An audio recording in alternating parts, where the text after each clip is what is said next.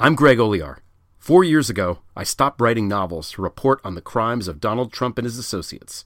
In 2018, I wrote a best-selling book about it, Dirty Rubles. In 2019, I launched Prevail, a bi-weekly column about Trump and Putin, spies and mobsters, and so many traitors. Trump may be gone, but the damage he wrought will take years to fully understand. Join me and a revolving crew of contributors and guests as we try to make sense of it all. This is Prevail. Thanks to Noom for supporting Mueller, She Wrote. Sticking to a weight loss plan can be hard. Noom is designed for results. It's out with the old habits and in with the new. Sign up for your trial today at Noom, Noom.com/AG. This episode of Mueller, She Wrote is brought to you by Care Of, a subscription service that makes it easy to get vitamins, protein powders, and more, personalized just for you and delivered to your door. For 50% off your first Care Of order, go to takecareof.com and enter promo code Mueller50. And finally, this episode is brought to you by the MSW Book Club. Join Jaleesa, Jordan, and I as we review Russian Roulette by Isikoff and Korn, available now wherever you get your podcasts. Just search for MSW Book Club and subscribe, or head to mswbookclub.com for more information. You'll be glad you did.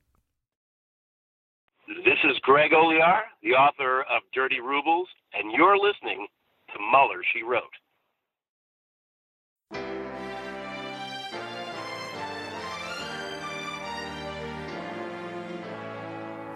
So to be clear, Mr. Trump has no financial relationships with any Russian oligarchs. That's what he said. That's what I said. That's obviously what our position is.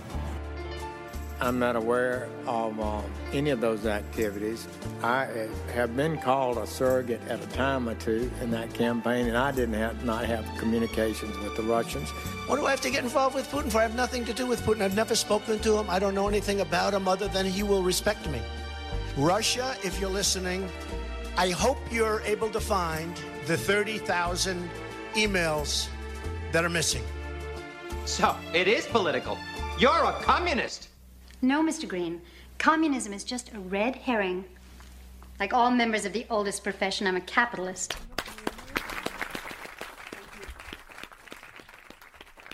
Hello, and welcome to Mueller, She Wrote. I'm your host, AG. With me, as always, is Jaleesa Johnson. Hello. And Jordan Coburn. Hello. And we are all beside ourselves this week because of the incredible outpouring of support from all of you over the weekend of live shows that we did in D.C. at the Miracle Theater and Brooklyn at the Bell House. It was so great to meet all of you and just be around you guys and just be in that community. And we can't wait to see you in Los Angeles at the Largo on April 18th. I think there are a few tickets left, so grab them while you can. There is no VIP meet and greet at Largo. If you're a patron, you know where we're going.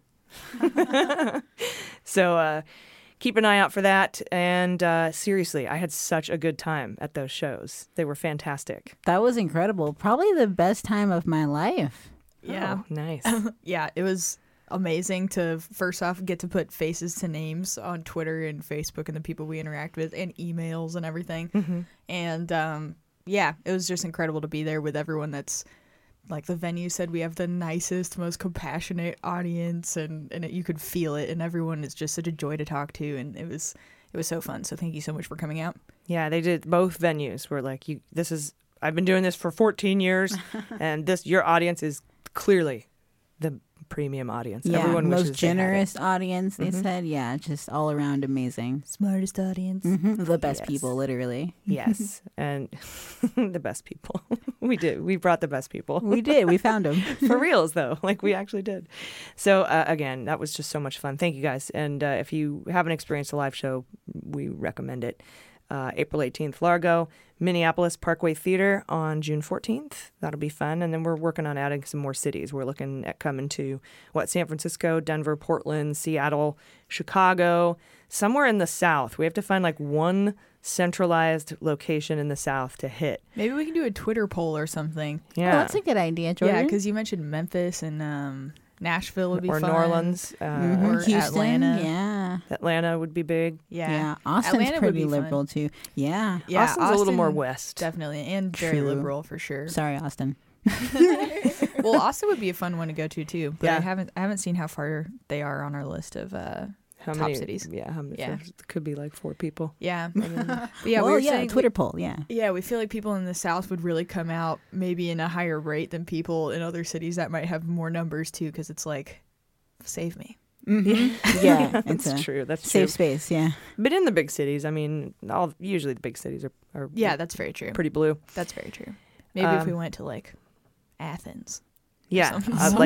home of REM, that'd be badass. Ooh. Little Georgia. They're probably liberal there, huh? Because that's like a They're college town. super liberal there. Yeah. Yeah, they're very awesome people. I've never been, but I hear tell. Also, guys, we've been apparently nominated for a Webby by the Academy of Arts and Digital Sciences for Best News and Politics Podcast. We had no idea. We thought when the announcements came out, we were like, oh, we didn't make it. And then we got an email saying, you made it. And then we thought we only got the People's Voice nomination, and it turns out we got 2 nominations. So I'm super humbled by this because we're just 3 amigas. Yeah, just 3 gals talking in my Mueller. house. Just 3 ladies. We're not lawyers. We're not, We're not journalists. No, my dad's a lawyer, if that counts. That's probably what I think that makes me a lawyer. we owe him. Yeah, that's how it works. Yeah. We owe him a debt of gratitude because that's Definitely. definitely it. Anyway, please vote for us for the People's Voice Award. You can get the link on the Mueller, She Wrote Facebook page. I've also dropped a link into our bio on Twitter at Mueller, She Wrote. You can also link to it from our website, MuellerSheWrote.com. It is seriously a huge honor to be nominated alongside like Ellen and Lady Gaga and Conan O'Brien. Childish Gambino's nominated this year. I'm blown away. Thank you. What the frick? Siri, I accidentally summoned Siri. Ooh. It says, hey, Siri, take me to honor me at Lady Gaga. This is what I thought I was asking Siri to I do. love that so much. Interactive media. I don't want to edit it out. I love that. No, moment. we have to leave it. That's fantastic. Yeah, no, I'm blown away though, and thank you to everyone that's voted for us already. We're so far #1, but we gotta hold that down for about 2 weeks. So just keep the pressure on. Yes, and I'm sorry if we annoy you with retweets and please votes. Yes, I apologize. We never ever do that. Like I've been a comedian for 10 years and I've never won. Like I think twice. I think when I was in the finals for the World Series of Comedy and when I was in the finals for San Diego's Funniest Person, I was like, okay, just this one time, please vote. So this might be the 3rd time I've asked you guys, except for like voting in elections, that I've asked you to vote. Yeah, that's true. If you only have 1 vote in you per year, save it for the elections. And no philosophical votes, okay? No. I feel like this podcast really sucks, so like on principle to try to elicit how bad it is, we should vote for it and like get it into the light, you know? And don't trust the polling, okay? That's Even though right. It says we're at 54%. Got to keep the pressure on. You have to vote in numbers too big to manipulate for That's right. for the Webby. And thanks to our patrons who are now enjoying daily Mueller, She Wrote updates. If you want the daily content ad-free and access to the book club episodes ad-free before anyone else gets them, you can get all the access for as little as $3. Just head to patreon.com/MuellerSheWrote. Best deal in the biz. Joining us today for the interview from the Smartest Man in the World podcast and Whose Line Is It Anyway on the CW is Mr. Greg Proops. Woo! He will also be joining us live at the Largo in Los Angeles, April 18th, along with Elizabeth Croneiss McLaughlin from the Resistance Live show. Nice. I love her. She'll be on the panel. Proops will be the interview. It'll be fantastic. We'll be talking today about the public backlash against the Barr letter and the response from the Department of Justice. Jordan has a story about the inaugural that's new, and Jaleesa has an update on a Saudi reactor, nuclear reactor in Saudi Arabia. I'll be talking everything Barr and Mueller and the grand jury. We have a lot of Mueller news to get to, but before we jump in, let's check out my new favorite segment, Corrections. It's a mistake. It's hard for me to say I'm sorry. Oh, I made a mistake. Okay, so this week I had the distinct honor of being blocked by Ken Delanian on Twitter. He had tweeted back on March 24th that the Mueller report had completely exonerated Trump. There was no collusion, no obstruction, no coordination, blah, blah, blah. And I retweeted him recently for overreacting, and he immediately blocked me, and apparently many others. So, because everyone was retweeting it, and everybody who did got blocked. And he refuses to correct the record. Apparently, he doesn't have a corrections segment. So today's corrections are brought to you by Ken Delanian. That's beautiful. Thank you. It's in his honor. It appears that because Mueller, she wrote, did not freak out about the Barr memo, we did a little, but we didn't flip the fuck out Kendallanian style, we don't have too many corrections this week. First, we were wondering why the employees of Deutsche Bank, Don't You Want a Loan, would knowingly give loans to unqualified orange morons. But apparently, loans count, and I knew this, but I hadn't put these two together. Loans count as assets on a bank's balance sheet because of the interest paid. Mm-hmm. And most banks have a commission structure to pay out high performers with regards to loan origination or orange nation. As Trump would say. How'd your loan originate? Through Don't You Want a Loan? So that makes sense because the more loans they sell, the more performance awards they get, or that's that whole Wells Fargo thing that they had to go and answer to Congress to, was because they were adding all these products to people who that did accounts they didn't sign up for, so that they could make their quote unquote quotas. Yeah, I won one of those, that little chunk of that settlement, like $14, I think, or something. Oh, yeah. How nice of them! Yeah, $14 back to the people. All right. And meanwhile, all their CEOs are walking free. Totally okay with me. Not. I just said not. Like it's 1996. Channeled your inner clueless character. Yeah, as if. Said not. Ew. So let's see. Another correction here. On Tuesday's Daily Update for patrons, we discussed the phenomenon of something that's legal but still totally shitty.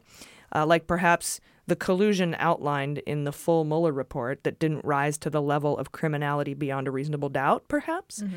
And one of our patrons says she's heard this term before on another podcast, and they call it lawful but awful. And I like that. I like that a lot. Yeah, it's like pretty much how Trump lives his life. Totally blameless, like Manafort. Blameless and shameless. Lawful but awful. But also unlawful. Yeah, blameless and shameless. That's pretty great. Also, I was trying to remember the name of the papers that Mike Gravel read into the record back during the Watergate years. I knew it began with a P. I was like, what is it? What is it? It was the Pentagon Papers, and I can't believe I forgot that. I'm like, it's not Panama. We just had those. Pentagon Papers. Yeah. You're human, hey. We were having that discussion. Thank you for that. We were having that discussion because we were hoping that someone from a House committee would read the full Mueller report and the underlying evidence into the public record as well. But given that it's almost 400 pages and that doesn't include the underlying evidence, that could take a minute. So once it comes out, though, we're going to make an audio book pod. We're going to read the whole report. We're going to use that Charlie Brown sound when it's redacted. Adults are talking for redactions until it, yeah. And we'll do that until it gets annoying, probably. So we'll read that, and then we'll also be reacting in real time. I think that's has to be that way because I won't be able to get through some of these passages without being like, what the fuck, bro? And so they'll probably be, it'll be a Mystery Science Theater 3000-esque podcast. You can't see the Mueller report on a movie screen, but we'll be reading through it.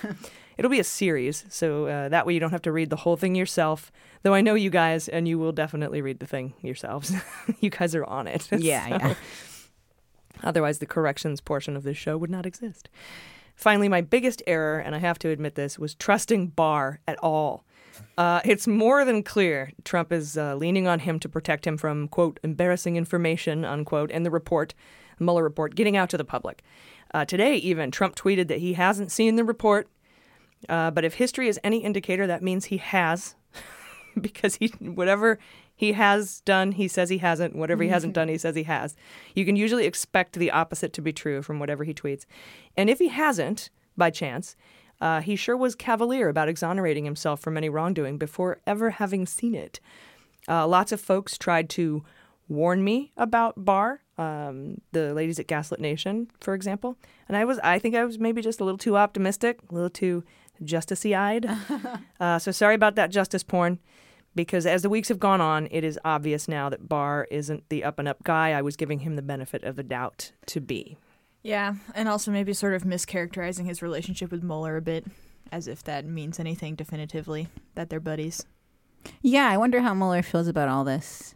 And Andrea mentioned that backstage at the show, too. She's like, they were buddies, Like, how do you think Mueller feels? Because maybe Mueller feels like we feel a little weirdly betrayed. Mm-hmm. And we'll get into that a little bit because there are some staff now on Mueller's team that are, for the first time in 2 years, saying something. Yeah. So, and I don't know if there's a way to call him out legally, Barr, that is, on this particular obstruction of justice, which is what I think it is. But I hope that Congress is able to get to the report. That's really the important thing in the end here. The grand jury met Friday for the first time since Stone was indicted. I guess that's considered robustly continuing. And seemingly, I haven't learned my lesson about optimism, but I'm hoping, I'm going to lay some more justice porn on you, that they were also pretty upset about Barr's characterization of the Mueller report. And maybe they petitioned the court to have their findings released to the House Judiciary Committee. They have to know they can, because that's how Jaworski got his roadmap report to the House Judiciary under Judge Sakara during Watergate. That would be the best case scenario for me right now, but I also, please, I don't want to get your hopes up just to be dashed. I mean, somebody has to be hopeful. Yeah, even if we get knocked down, I think it's important to be hopeful. That's what Obama taught us. Yeah. I miss that guy. Hope, then change. Then tears and wine. Yeah. Then Trump, I guess. Yes, exactly. Hope, then change, then reversing everything you work so hard to do. We laugh so we don't cry. Yeah. That's precisely it. All right, guys, those are corrections. So it's time now to move on to the news with just the facts. All right, guys, let's kick this off with a tiny story from last Sunday about Jeff Bezos. He's the zillionaire owner of Amazon and Washington Post. And as you probably know, a while back, he dropped an op-ed in Medium saying that he was being blackmailed by the Inquirer and its parent company, American Media Inc., or AMI. The publication had gotten a hold of some naughty texts that he sent to his mistress, Lauren Sanchez. Hello, and welcome to Tales of Ribaldry. Her brother Michael, a friend and associate of folks like Roger Stone, sold those texts, apparently, to the Inquirer for $200,000. However, in the op-ed, Bezos said that he thought the Saudis were involved somehow, and that really stuck out to us. The Saudis obviously hate Bezos because of his affiliation with the Washington Post as owner affiliation. Like he's just sort of adjacent, but he owns it. And as we know, Jamal Khashoggi worked for the Washington Post. And we know the Saudis were in bed with Trump and the Inquirer as the magazine published a whole issue about how amazing the new crown prince is in Saudi Arabia and how great the new Middle East is because of Saudi Arabia. So the Inquirer lawyers sent a letter to Bezos saying that if he didn't publicly come forward and say that the Inquirer and AMI were not politically motivated, they would publish all the dirty pictures. Well, Bezos wasn't having it, so he published a story about being blackmailed. He's like, fuck it. He blew it up, and he did that in Medium and told AMI to go fuck themselves, basically. My new favorite phrase, Mar-a-Lago fuck yourself. This is, of course, compounded by the fact that AMI blackmailed Bezos a month after they signed a non-prosecutorial agreement with the feds in the hush money catch and kill scandal, in which they promised they wouldn't keep criming. So I'm waiting for AMI, Pecker, Dylan Howard, and the Inquirer to face legal consequences for shitting on their non-prosecution agreement. But just this last weekend, Bezos' security specialist named Gavin DeBecker, he's a dude with outstanding credentials. He's come forward saying with high confidence that the Saudis had actually infiltrated Bezos' phone with the specific intent of harming him. In fact, AMI demanded Bezos deny finding evidence of hacking in their investigation and insist there is no involvement by any third party, claiming the leaks came from a single source, Michael Sanchez. Saudi Arabia is, of course, denying any involvement with the matter. That's how they do. I'm sure Trump will be like, well, he denied it. He denied it. Mm-hmm. We'll keep you posted for any further investigations on the matter. Say it was just the brother. How would he even have gotten those photos? He literally broke into his sister's phone and took them. I think they got him. I think he got him from the Saudis, and he sold them. Right. Yeah. It seems. And then presumably maybe the Saudis they don't need his money. I was going to say actually maybe they got a cut of the $200,000, but they probably don't even care. They probably said they just wanted the blackmail part. Yeah, and they probably said you keep the whole thing, just you get it so that you look like the to that plausible deniability thing. Yeah, and I'm wondering if that $200,000 payment was made in cash. Yeah, I guess it'd be cheaper than to take any of that money. It'd be like taking someone out for dinner for their birthday and being like, "So you want to split it?" Want to go Dutch? Also this week was the huge story about the security clearance whistleblower named Tricia Newbold, who has told a House committee that Trump officials granted clearances for 25 individuals that specialists had denied, citing multiple issues including foreign influence, conflicts of interest, concerning personal conduct, financial problems, drug use, and criminal conduct. So when I thought I might not be able to run for office, it looks like I can. It was proven later in the week that one of the individuals is definitely Jared Kushner. Others include Rob Porter, half man, half mustache John Bolton, as you refer to him, Jaleesa, and Ivanka. We don't know for what specific reasons each individual was denied clearance. And Monday, Elijah Cummings wrote a letter to the White House counsel, Pat Cipollone, demanding documents regarding the matter and that he was prepared to issue subpoenas. Republicans in the Oversight Committee wrote their own letter accusing the Dems of cherry-picking Newbold's testimony and even said at one point, quote, there were only very serious security concerns with like 4 or 5 individuals. So apparently the Republicans are cool with 4 or 5 people with very serious security concerns in the White House. The new standard for them. And then on Tuesday, the House Oversight Committee voted to issue a subpoena for Carl Klein. He's the supervisor who ignored the recommendations from the investigators and granted the security clearances for 25 people despite their applications being all the warnings, FBI, CIA, all the security specialists being like, no, dude, no. And so he was like, don't touch these files. Leave them alone. I think he suspended her without pay for 2 weeks for something stupid like downloading or uploading attachments into emails in individual PDF files instead of grouping them all into one PDF file or something like that. Whatever. Okay, do you guys remember little Jacob Wool? Oh, of course. Mm-hmm. Yeah, he's the 22-year-old that's been banned from trading securities who tried to accuse Mueller of sexual misconduct. Well, the Law and Crime blog told us Tuesday that the FBI appears to have an active criminal investigation into Wool's fake company called Surefire Intelligence. It's fucking intelligent. A journalist from the Young Turks apparently submitted a FOIA request, a Freedom of Information Act request, for information related to Surefire Intelligence, but the FBI refused, stating a criminal probe is open and ongoing, so we can't give it to you right now. As we reported in late 2018, Wool and Jack Berkman held a really weird press conference promising that Mueller's accuser was going to come forward and tell her story, but she never showed up. And apparently, Jordan, you talked about this in the daily episodes, she had hired him to investigate someone, and he took her money and did no work. Like paid him $2,000 or something like that. Yeah, and tried to get her to then work for him right after that. Right. And then, hey, do me a favor. Yeah, fuck you. Then we had the thing where Avenatti was arrested for domestic violence, but authorities never charged him, and Avenatti blamed Wool for that. Then there was the time Jacob traveled to Minnesota to be a dick to Ilhan Omar, and he faked death threats against himself and then filed a false police report about it. Yeah, he's the Jussie Smollett of politics. Surefire Intelligence was Wool's fake investigative company that he created a LinkedIn profile for using photos of celebrities and his mom's phone number. Say hi to your mom for me. We had put some beans on the FBI charging him with crimes, so I hope those beans come true. Mm-hmm. Yeah, so do I. That guy's such a... What a life he's lived already. Yeah, he's 22 years old. I think he's the definition of an asshat, right? Like that's he's a young Roger Stone. Yeah, a little pebble, little Roger Pebble. He's one of those punchable faces, like Martin Shkreli and Spencer. Yeah. Just he's one the of worst. those ones you just want to punch. Like in the why? face. Why waste your life? For a threat now, AG. Yeah, like Ted Cruz. Mm-hmm. Just why be a professional troll when you can do anything else? Fame.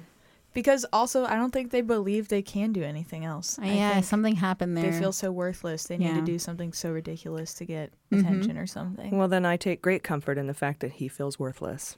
Well, I want to find out what his second hobby is. I want to see him invest in that. Like, what if he likes to, knit or something? Like, just anything else. Yeah. Invest your energy in something else. He knits little spooge cozies for himself to jack off into. Yeah, do that. Do that. And love it and live your life and stop trolling. And now available at MillerSheWrote.com. Spooge cozies. Yeah. Hand knitted by the 3 women of Miller She Wrote. Tired of condoms? Get a splooge? Is that what you call it? Splooge cozy? Spooge cozy. Spooge cozy. For today only, if you pay another $5.99, we'll throw some Roger Stones in that spooge cozy. Yes, we have all different kinds. There's the Britney and the J-Lo and the, This got real. They all have names. Yeah. Mm-hmm. I mean, hey, make an Etsy. It's 2019. Do what you want. Can I trademark this verbally so if he tries to steal this idea, we can sue him? Yes, go for it. Is that how contracts work? I think He'd probably say it. He'd probably come right back at you saying, I already got a trademark on it 3 years ago. Check it out. Damn it. Spooch Cozies, hand knitted. He is brilliant. All right, guys, we'll be right back. Hey, Mueller junkies. Everyone knows that sticking to a weight loss plan can be hard. Not because we don't understand diet and exercise, but because of the thoughts and obstacles that can sometimes hold us back. And most people lose weight or shift to a healthier lifestyle, but then they gain it all back because they only focus on what you eat and not why you eat. But with Noom, you lose the guilt and you learn how to develop healthier habits. When I started Noom, I had an all-or-nothing attitude about health and food. I either had to be 100% perfect all the time, go to the gym all the time, eat perfect all the time, because if I didn't for 1 second, it was all wrecked and I would just have burritos forever. I would just give up. Now, I've been using Noom for about 12 weeks now. I've lost 18 pounds. But that's not where it ends, because the problem with the all-or-nothing attitude is that I had a hard time maintaining my weight and my health. So now it's not just about weight loss for me, it's about creating a reasonable relationship with food and exercise to maintain that and to maintain my health. Jordan, what did you get out of Noom? Yeah, I've been using Noom as well. We started together. It's been great. Made huge changes in my diet habits and how I think about food, and like you were talking about that relationship with food. I also just like from a user interface, the app itself, it's a really well-designed app, so it's easy to use. Sometimes apps have a great idea, but the execution of the app isn't very good, but this app is really great, really user-friendly, and it makes it fun to log on and do the activities every day. Yeah, definitely. That's actually what helped me, was having everything all in one place, because I used to have 5 different apps to count steps, one to log food, one to record my exercise, another for nutritional information, then I had a bunch of different support network apps. But with Noom, they know that trying something the same way each time and expecting different results never works, so they put everything all into one place, one app in the palm of your hand, so it's super easy for me to log in, log my food, count my steps, get support, talk to the community of users, as well as their personalized nutrition coach. So take their 30-second evaluation today and see what kind of health and wellness goals fit you best. Noom will personalize your training for you, and then they'll be there to offer tips, tricks, and support, and advice when you need it most. Noom is designed for results. It's out with the old habits and in with the new, so sign up for your trial today at Noom, Noom.com/AG. What do you have to lose? Visit Noom.com/AG to start your trial today. Again, that's Noom.com/AG. Start losing weight for good.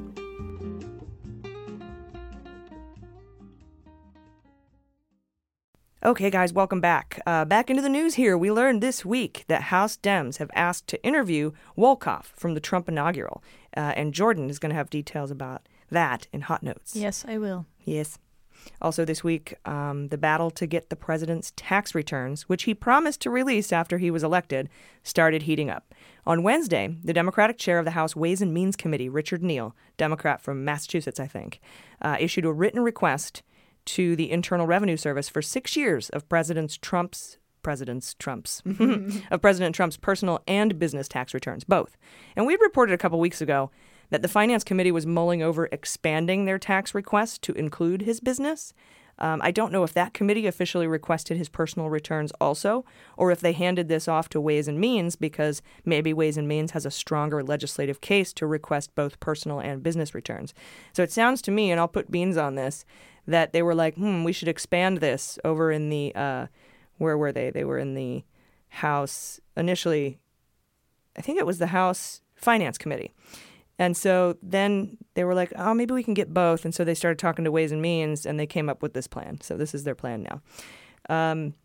According to the law, if requested by House Ways and Means, the Treasury via the IRS shall release the returns to them for any return that they ask for, provided it's relevant to the work of the Congress. And that's shall is important. It's not may or might or if you feel like it, or, if the president's not embarrassed. The argument they're making here is that it's the duty of the committee to evaluate the operation of the IRS in its administration and enforcement of the tax laws. Quote, the IRS has a policy of auditing the tax returns of all sitting presidents and vice presidents, yet little is known about the effectiveness of this program. Unquote. Basically, they're saying that in order to determine if the IRS is doing its job, they need to see Trump's tax returns and determine whether congressional action may be needed to require such audits and oversee that they are conducted properly. That's a pretty strong case to make, evaluating the effectiveness of a law that's on the books that you don't have any information about. Mm-hmm. So I think it's a strong case. But Friday, Trump's lawyers wrote a letter to the Treasury arguing that By demanding the returns, Congress is violating Trump's First Amendment rights. Quote, the First Amendment prohibits the government from harassing political opponents and retaliating against disfavored speech, which is true. I remember learning that one of the articles for impeachment for Nixon was that he abused his power by asking the IRS to audit Democrats running for, I think it was Congress, his political opponents. The difference here is that the Ways and Means Committee is making a really good argument that part of their job to provide oversight, they can't do that if they don't get these tax returns. They can't determine if the IRS is effective in its audits without seeing his returns. So they need the returns to potentially develop legislation to ensure that the oversight process is functional. It's so funny how they're just both using like bullshit reasons, basically. Yeah, but the Treasury Like, has technically- never turned down that request in the history of like all presidents. So it would be so weird for them to be like all of a sudden this is harassment of a president. Some Trump supporter on Twitter was like, this is unprecedented. It's his right to not have to turn over his taxes. Name one president that they've done this to. And I'm like, I can't because they've all released their tax returns voluntarily. Yeah. You fucking weirdo. At least since Nixon. I think Ford didn't, but he released a really long summary of Right, his but taxes. the Treasury itself, the department has never like denied a request to comply with the law. No, correct. So this would be really unprecedented in that area. Yeah, it would. Aides close to Trump have said he's going to fight this all the way to the Supreme Court. This is a hill and people are willing to die on it, is what they said. Yeah, that's not the phrase. The phrase is this is a hill we're willing to die on, not this is a hill. And people will die. Well, they're making sure you know that they're not going to die on the hill. They're going to have a fall guy. Taxes are a hill. Anyway, I think this is a delay tactic to hopefully push the release of his taxes past the 2020 election. And it seems that a few months ago, Trump had pushed to install a hand-picked chief counsel for the Internal Revenue Service. New York Times reported Thursday that Trump asked Turtle Dick Mitch McConnell to prioritize a confirmation vote for Michael Desmond to take the post at the IRS, indicating it was a higher priority than the nomination of Attorney General Barr. This tax battle comes on the heels of another request for his taxes, as reported Wednesday in Raw Story. Elijah Cummings of the House Oversight and Reform Committee launched a probe into Trump's finances, and in response, Mazars tax and accounting firm said they're ready to turn over 10 years of Trump's tax returns. They just need a subpoena to formalize the request. They called it a friendly subpoena. Hey, girl. You up? Subpoena and chill. So Cummings has told reporters that Mazars asked for the subpoena, and he will provide it. So it appears the Dems are coming at Trump's taxes from multiple fronts, and we will keep you posted. Let's see here. The Guardian reported this week that the Saudis are almost done with the construction of their first nuclear reactor, and Jaleesa will have details later in the show. Yes, gross. Super gross. Then some weird shit went down with Cohen this week, like normal. First, we got this statement from his mob lawyer, Lanny Davis. Quote, Mr. Cohen was only recently able to access a hard drive with important documents. Said drive contains over 14 million files, which consist of emails, voice recordings, images, and attachments from Mr. Cohen's computers and phones. Mr. Cohen has only had time to go through less than 1% of the drive, or about 3,500 files. Mr. Cohen needs time and resources and assistance to separate out privileged and personal documents from these 14 million files to make the rest available for review by various congressional committees that have sought his help, unquote. So according to various news sources, Cohen only recently gained access to a tranche of documents seized in the FBI raid last April. But the FBI... this is weird, because if the FBI has them, can't they just give them to Congress? I mean, I suppose Cohen wants the ability to go through them and cherry pick what he sends to Congress. That's what it sounds like. But why does he have that privilege? Well, and exactly why? Because if the FBI has them all and they didn't charge him with anything additionally, it's not like they can send this over to Congress, all of it, and Congress will come up with new crimes that the FBI didn't find and refer him back. I think he's just pushing his luck. He's just trying to stay out of jail. And how do we know Cohen would even turn over all the relevant material? Why does he get to pick? Yeah, I'm sure he would hide the things that would further incriminate him. He's not a total idiot. Yeah, but like I said, the FBI had it all. They would incriminate him. Yeah, you're right. You're right. So I don't so get what it. is he even going to separate? What confidential, just embarrassing things, perhaps? I don't know. But yeah, because it could leak out of the Congress more than it would leak out of the Southern District. Yeah. But Cohen's lawyers said they'd, quote, located several documents that would have significant value. But of course, he would need time before he goes to jail to sort through everything. That's the key That's here. the very, He's like, hey, I got all the stuff back that y'all already know about. Yeah. I need time to go through it. I hope they're like, I feel like jail would be the perfect time for you to do that. What else are you going to do? Get him a lamp, what more do you need? Lots of free time. Yeah. If you're not looking at papers, you're looking at walls. So. Yeah. That would be so funny. Mr. Cohen, we determined with the amount of material here, it would take you about 3 years to go through it. So, bye. That's just perfect. I read a copy of this letter that Cohen's lawyer wrote, Lanny Davis. I didn't see any mention in there that Cohen only recently gained access to the files because he got them back from the FBI after the raid. So either the FBI has it all, like I said, and just gave it back to him, or maybe Cohen withheld these files the whole time because he wasn't in a formal cooperation agreement and not required to hand over everything. That's what I'm thinking. Maybe he has something in there that they don't actually have, and he's trying to hide it. That means, though, that the FBI didn't find them during their raid. Right. So he would have to have been hiding them, but like the mattress? I don't think that's likely. Under the cushion? In his butt. It was in his butt. It's the butt drive. 14 million files in his butt. Reminds me of that Eddie Murphy song.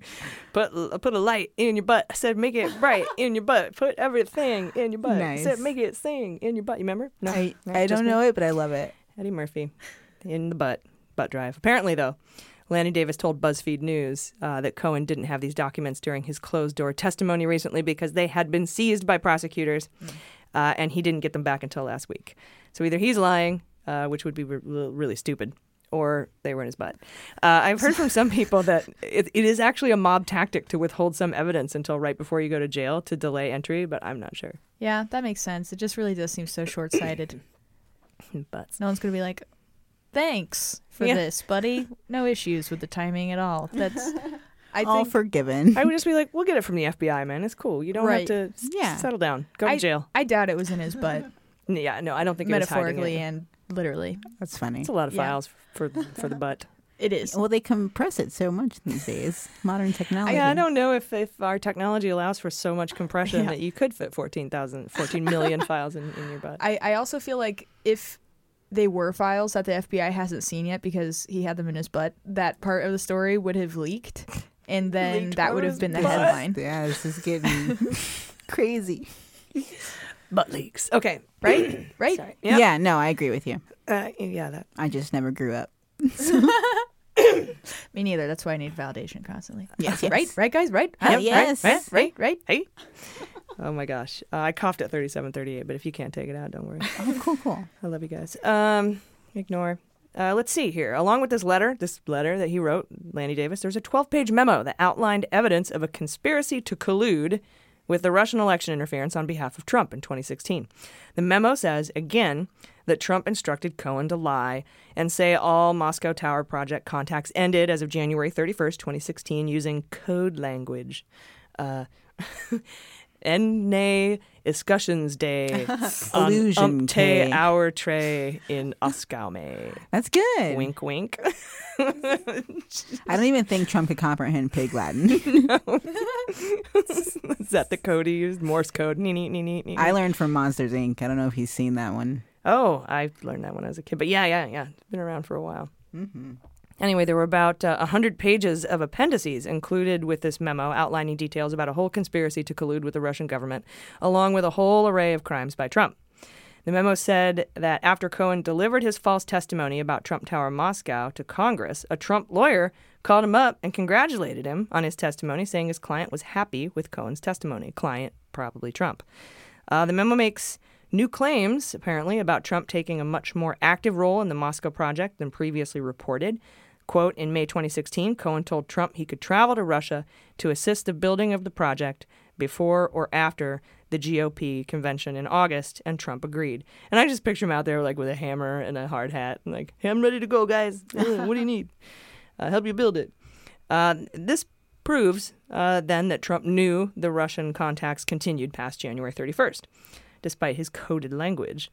The memo also implicates Ivanka, stating she knew Cohen lied to Congress and they had communicated about her health spa at the top of Moscow Trump Tower. We already knew this, though. We saw those emails that were released. We reported on a little while ago where Abby Lowell was saying keep her out of your mouth when you're talking about Trump Tower. Even Moscow. before then, we talked about the spa like months ago. Yep. Yeah. Yep. And Lanny Davis closed by saying, quote, "For him to surrender to jail in 30 days would be a detriment to committee's search for the truth as well as a miscarriage of justice." Wow. English major much? Also, just hand over the files and they'll look through them. So dramatic. No, but a criminal not going to jail is a miscarriage of justice, you guys. That's just some spin shit if I ever heard it. It totally is. And finally this week, guys, we learned from The Guardian that there are Department of Justice officials that were told they were going to meet with William Barr last summer on the same day he submitted his unsolicited memo that called the special counsel's obstruction of justice inquiry fatally misconceived. So Barr, here's the timeline. Barr wrote the 20-page memo when he was a private attorney. 3 weeks later, that day he wrote the memo, the Justice Department officials were told they were going to meet with him. 3 weeks later, they met with him for lunch. And then he was nominated to be Attorney General 6 months later, right after the midterms, right? Mm-hmm. The meeting was apparently arranged by Steven... I thought that said Steven Seagal. Wow, that'd be a badass meeting. Right? Stephen Engel, the head of Office of Legal Counsel at Maine Justice. Engel is now a legal advisor to the White House and is the guy Barr consulted with before he decided there wasn't enough evidence found to establish that Trump had obstructed justice. Turns out Engel is also the guy, along with Rosenstein, that Barr addressed his 20-page memo to, the one saying Mueller's investigation into obstruction was fatally misconceived and legally insupportable. This is clearly a cover-up, but what I can't figure out is what the hell's going on with Rosenstein? That's a good question. Well, no, I think not only they worked on it together. I think that's what I read. They all he consulted with them. And then together they came to the conclusion that it didn't constitute obstruction. Right. Yeah. What the fuck? Also, life is better when you replace Engel with Steven Seagal. I think so, too. It just makes the whole thing way more fun. In terms of the what the fuck Rosenstein, I feel like there are times throughout this where we put a lot of hope in these people that are still not like our people, you know? Mm-hmm. Yeah, we have a habit of that. Were we wrong to trust him? Like, et tu, Snoop Dogg? Yeah. Mm-hmm. What? A2 Snoop Dogg? Well, remember when they were... That's funny. Et2 Snoop Dogg. When they met with Jeff Sessions, Snoop right? Dogg A, because you have to put the A-E at the end. Oh, yeah. We learned from a correction. Mm-hmm. Oh, yes. Wait, why? Because it is the nominative We didn't learn our case. lesson. You're addressing them directly. Ah. And so it's Brute instead of Brutus. Oh, right. That's right. Yes. I'm impressed. You also took the class, but that's impressive Et still. tu, Snoop Dogg A. Mm-hmm. Nice. Yes. Yeah. Rosenstein A. But remember back when Rosenstein and Sessions had that dinner together? Yeah. And then and Mueller was there. Yeah. Wait. No, that was with Romney, right? No. This is the one that happened. It was from a long time ago. There were 3 people. Yes, there were 3 people, and I can't remember who the third one was. Okay. Sessions. Fuck. Yeah, was it? It was someone else. It must have been someone else from Justice, right? Who was it? Rosenstein. Sessions, it was Rosenstein. Noel Francisco. That's right. Yes. Yes, Romney was the thank other you. creepy dinner he had Solicitor with Trump. General. Yeah. Yes, exactly. Thank you. And during that time, we looked at Sessions and we're like, Sessions is gonna flip on Trump, and we had hope in him. We still hated him, but yeah, you're right. We did consider him being one of those guys. Well, because we thought by hanging out with Rosenstein, he was being cool. They were getting because that's how together. much we had that inherent trust in Rosenstein. Yeah. I think maybe we need to revoke our Snoop Dogg love. Yeah. I mean, we didn't give him that much love, but like we considered him. He was said to be a heat shield against the Mueller. Like he protected Mueller from getting fired. Is he in the sexy justice calendar? No. Okay. There's no Republicans in the sexy justice Are calendar you sure? except for Bob Comey? Mueller. Yeah, Comey's changed his. They all changed. Yeah. They all changed their affiliation. Not Rosenstein though. He hasn't changed his. No. Wow. Apparently not. That's a tell. Yeah, I mean, I guess it doesn't necessarily mean that they were nefarious in intent necessarily. Although we just don't know the whole story. They definitely have been in many points in their life, which is why they were not to be trusted in the first place. That's true. I suppose as this Mueller report comes out, bit by bit, piece by piece, as we pry it from their cold dead hands, skeptical beans. We'll find out. So I don't know, but we'll be right back, guys, with Hot Notes. Thanks to Care of for supporting Mueller, She Wrote. Care of is a subscription service that makes it fast and easy to get vitamins and protein powders delivered right to your door that are totally personalized to fit your health goals and lifestyle, right down to having your name on the container. Most important to me is that their protein powder is clean label, and it's made from ingredients you can recognize from optimal and sustainable sources, including whey from free-range, grass-fed cows, or vegan plant-based protein made from certified organic peas, hemp seeds, and pumpkin seeds. You can even customize your supplement by adding one or more of the Care of boosts, like electrolytes, creatine, or chia flax. I cannot stress how important protein is to any diet, especially to our vegan and vegetarian friends and other diets that might exclude meat. For me, I find that adding the personalized protein powder to my diet helps keep me feeling full and gives me the energy I need to go hard during my workouts. I also add the chia flax boost to get my omega-3 fatty acids and my fiber for my gut health. I also love the convenience of the individual protein powder packets because I can just toss them in my purse or my gym bag and go where I need to go. You guys really need to give this sustainable, health-conscious protein a try. So for 50% off your first Care of order, go to takecareof.com and enter promo code Mueller50. Guys, that's 50% off your first Care of order when you go to takecareof.com and enter Mueller50 at checkout. You'll be glad you did.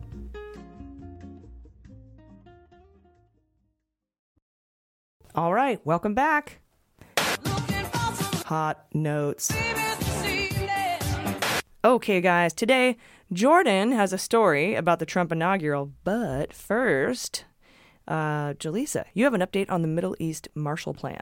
Yes. So according to new satellite images, Saudi Arabia is within months of completing its first nuclear reactor. However, it is yet to show any willingness to abide by international regulations preventing them from making a bomb.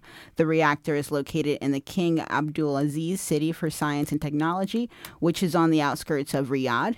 And the satellite images of the site were taken by a former director of nuclear inspections, Robert Kelly. He confirmed that it is a very small 30-kilowatt research reactor that is almost finished. Kelly said, quote, "I would guess they could have it all done with the roof in place and the electricity turned on within a year." And Kelly knows what the fuck he's talking about since he worked for the International Atomic Energy Agency for over 3 decades. The satellite images also show that a 10-meter-high steel tubular vessel, which will likely contain the nuclear fuel, has been constructed and more work is being done on the ground surrounding it. And I love that it's a tubular vessel because in the 70s, tubular meant cool, but now it just means scary. 80s, but yeah. Yeah, basically. Totally tubular. I guess the 70s are like everything before 90s to me. That was a Valley Girl thing. It's totally tubular. Oh, yeah, Guy with a tubular. spoon. So, yeah, It's creepy radical. now. Kelly also said the main purpose of the research reactor would be to, quote, train nuclear technicians, which would be crossing a red line because at this point, Saudi Arabia is supposed to undergo inspections by the International Atomic Energy Agency, but so far they refuse to comply. Bloomberg was the first to publish these satellite images. Bloomberg has kind of been killing it with these stories. And all of this is happening while the U.S. Department of Energy granted 7 permits for the, quote, transfer of sensitive nuclear information by U.S. businesses to the Saudi government. Not to mention, Secretary of State Mike Pompeo and Energy Secretary Rick Perry have completely blocked all congressional committee efforts to find out exactly what the authorizations were for. Congress also wanted to know which companies were involved. However, on Tuesday, the head of the Independent Nuclear Reactor Commissions was silent when repeatedly asked whether the commission had been, quote, consulted on the nuclear permits. In fact, last week, California Democrat Brad Sherman, he's a good guy. Bad man. He kind of is, yeah. He told Pompeo, quote, "If you cannot trust a regime with a bone saw, you should not trust them with nuclear weapons." Many people believe that Kushner and Flynn spearheaded the push for a quicker deal that would allow the Saudis to bypass the standard regulations. And even if Trump vetoes Congress's request for further information on these permits, they can still sue the administration just like they're suing them for everything else. And we'll see what happens there. But that's my hot note, basically. Nice. That's scary. Thank you. Well, Yeah. not nice, but yeah.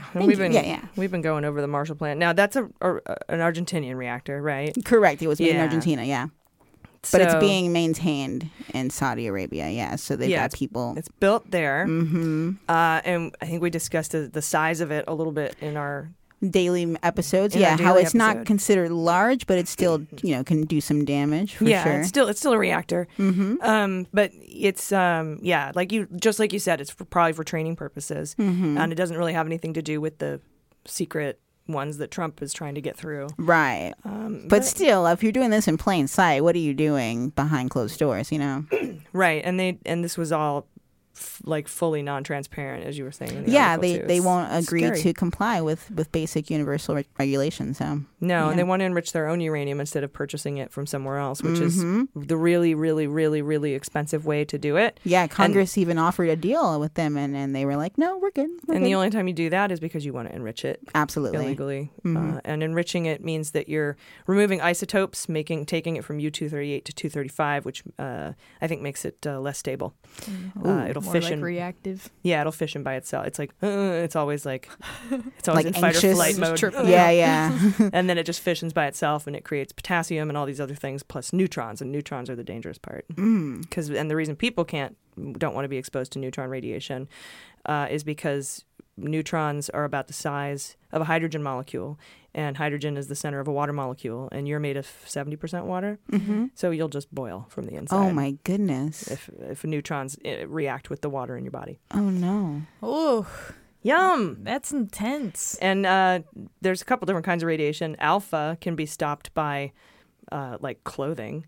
And beta can be stopped by thicker things, but... I hear with certain reaction, like exposure, you can just take off your clothes and take a shower and you'll be okay, but only certain not ones. Neutron radiation. Got it. You need, seriously 8 feet of different materials, including polyvinyl and certain tempered steel, and then water, and then another layer of steel, and that's kind of what the reactor's housed in, is this shielding. Like the nuclear boobies? Damn.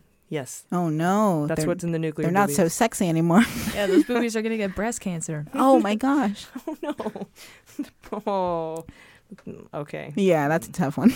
All right. It's just a radiation. No, the things I was thinking. Yeah, no worries. The things I was thinking. Yeah, I was thinking some is what awful I jokes was too. owing. Yeah. Not you. Oh, yeah. We stopped ourselves. No, as a The things that was going on in my head right then. I had a bad pun. I'm like, don't say you don't. that. Oh, but I could. Oh, don't say that either. The people don't. And then we could. No, don't That's say true. that. Breast cancer is not a joke.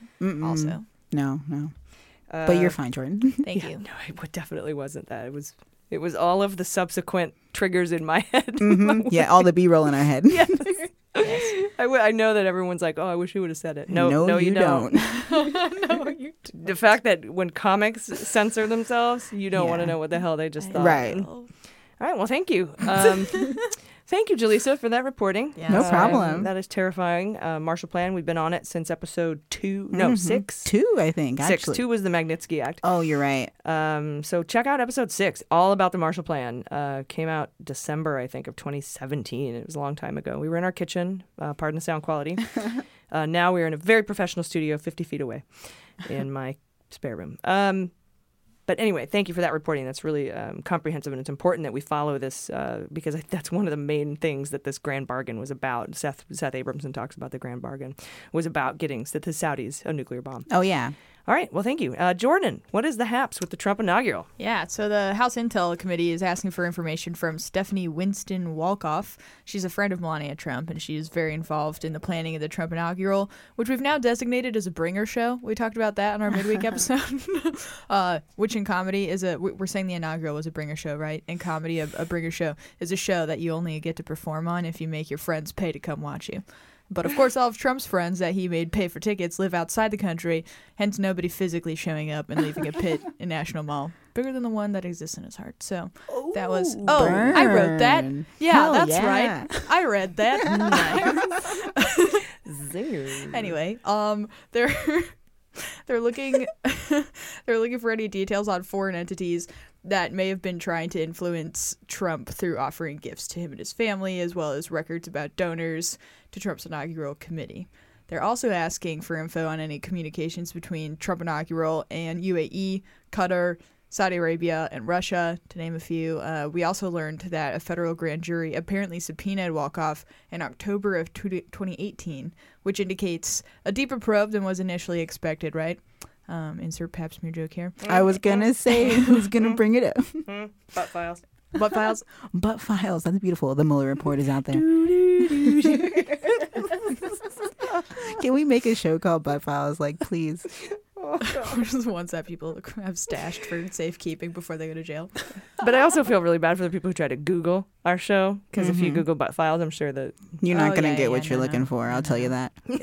It'll be no beans SEO, that's for sure.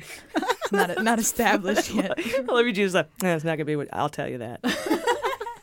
So this subpoena from the House, it's a separate subpoena from the one that federal prosecutors issued back in February to the Trump inaugural as a whole. So just note that.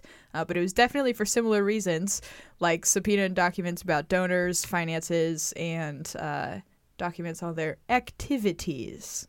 So Walkoff, as a reminder, she worked in the White House until the inaugural's committee tax filing showed that Walkoff had created a company weeks before the inauguration that received $25 million as a vendor. So she basically created a company and oversaw it that provided services for the inauguration and got to get that money herself. So she was overseeing the money that she was getting is the issue there. And apparently, when Southern District of New York swiped off Cohen shit last April, they came across recordings between Cohen and Walkoff in which they talked about concerns around exorbitant inaugural spending and how the planning of the inaugural was managed. So yeah, is that the one where she was like, "What if we get audited? What the fuck are we supposed to do?" Right. Yeah. And so that recording was a really big part of SDNY's kickoff of that whole investigation.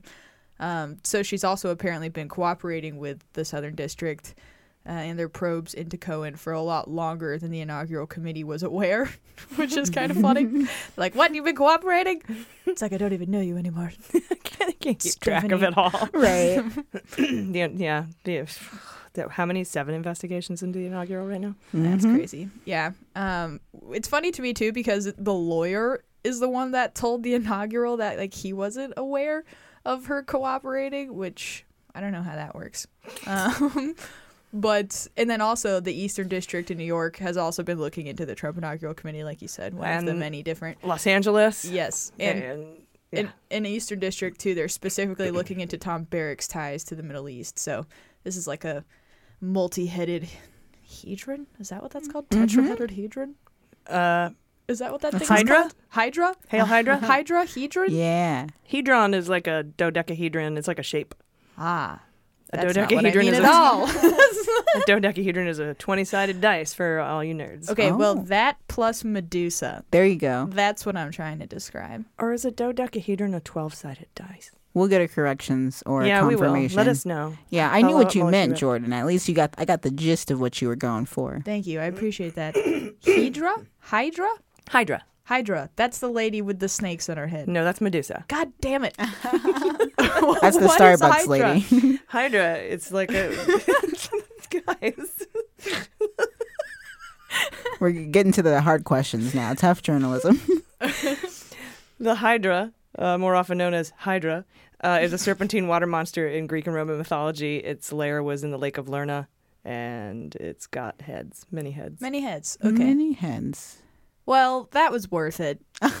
Many-headed serpent. Oh, it's kind of... So they are snakes. So I can see how you would conflate it with the snakes on Medusa's head. Right. But she just turned you into stone. Right. If you look at her. But also had snakes on her head. But snakes. Herself was not a snake. Correct. She was just a lady. A conduit to snakes.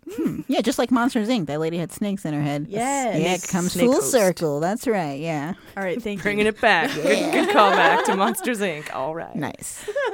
That was very helpful. So, considering this multi-headed investigation network exists, I don't think that this is going to be the end of individuals receiving subpoenas as it relates to this matter or investigation. Because Adam Schiff, and especially not in the House Intelligence Committee, right? Because Adam Schiff has said that the panel will investigate any financial or other leverage that foreign actors might have over Trump and his administration. So he's dedicated to this. He is dedicated. Mm-hmm. Thankfully. Thank you, Jordan. Yeah. Yep. You're welcome. Yes. So I was right. Dodecahedron. Well, I was wrong and then right. Dodecahedron is 12. But it's an icecahedron. Is a 20-sided die. So there you go. 20 faces. Ancient Greek, meaning 20. Wow. What a seat. Interesting die to play with. Dice? Is that plural? I think die is singular. I think I need what to a go morbid back to way to... yeah. say that. Yeah, usually I roll 1 20-sided die, or because, I mean, 2. Who needs to choose between 40 fucking things? Stupid. That's funny. That would be a weird game of craps. Come on, 800. All right, cool. Well, thank you for that. Trump inaugural going down. Guys, this was a really interesting week in grand jury news. Let's rewind back to Barr's letters, plural letters. It was just the one, but now there's 4, I think. So we know the bullshit summary from March 24th, right? It's not even a summary. After a bunch of media outlets exonerated the president immediately, including Kendallanian, who has blocked me for calling him out on it, I had thought for sure Trump would get an approval ratings boost. Remember we talked about that? We were like, it's going to be a bummer. His approval rating is going to go up. But he got nothing. He got 0.1% of a boost. And polling shows that most Americans don't accept Barr's characterization, and 84% want to see the full Mueller report. So that's an important thing to remember going forward, because now that was the best it could have possibly ever gotten for Trump with the Mueller report, was that moment. It will never be better than that for him. And he got 0.1% of a boost out of it. So then a second letter shortly followed, walking back the first letter from Barr, telling us to stop referring to his letter as a summary. He also blamed the media for mischaracterizing it as a summary instead of himself. And that second letter is also when Barr said that he would be redacting the Mueller report, specifically hiding information in 4 buckets. Grand jury information, sources and methods, tradecraft, other classified info, that's 1. Uncharged third parties, which could include the president. Shit that could be embarrassing to Trump, and information subject to executive privilege. So Barr says he has no plans to give the report to the president, and he'd make all those decisions himself.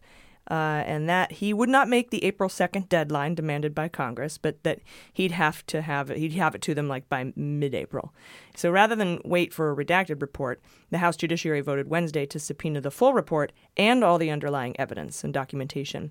And while we were waiting for that, we heard from Mueller's team for the first time in 2 years. They nary a peep from them until this. Apparently some members of the team told the press they were really pissed off about Barr's characterization of their work. And the New York Times and the Washington Post reported that Mueller staffers had actually written summaries for each section of the report. There were multiple sections. And that front matter was pretty much immediately ready for public release. Jerry Nadler, the Democratic chair of the Judiciary Committee, we all know Jerry, Mr. Nadler, sent a letter to Barr asking for the summaries. Give me the summaries. This is disturbing. And all communications between the department and special counsel regarding the release, or lack thereof, of the Mueller report. He's like, why the fuck are you...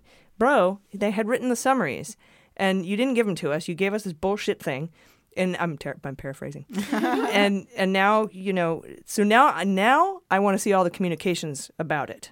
You fucking piece of shit.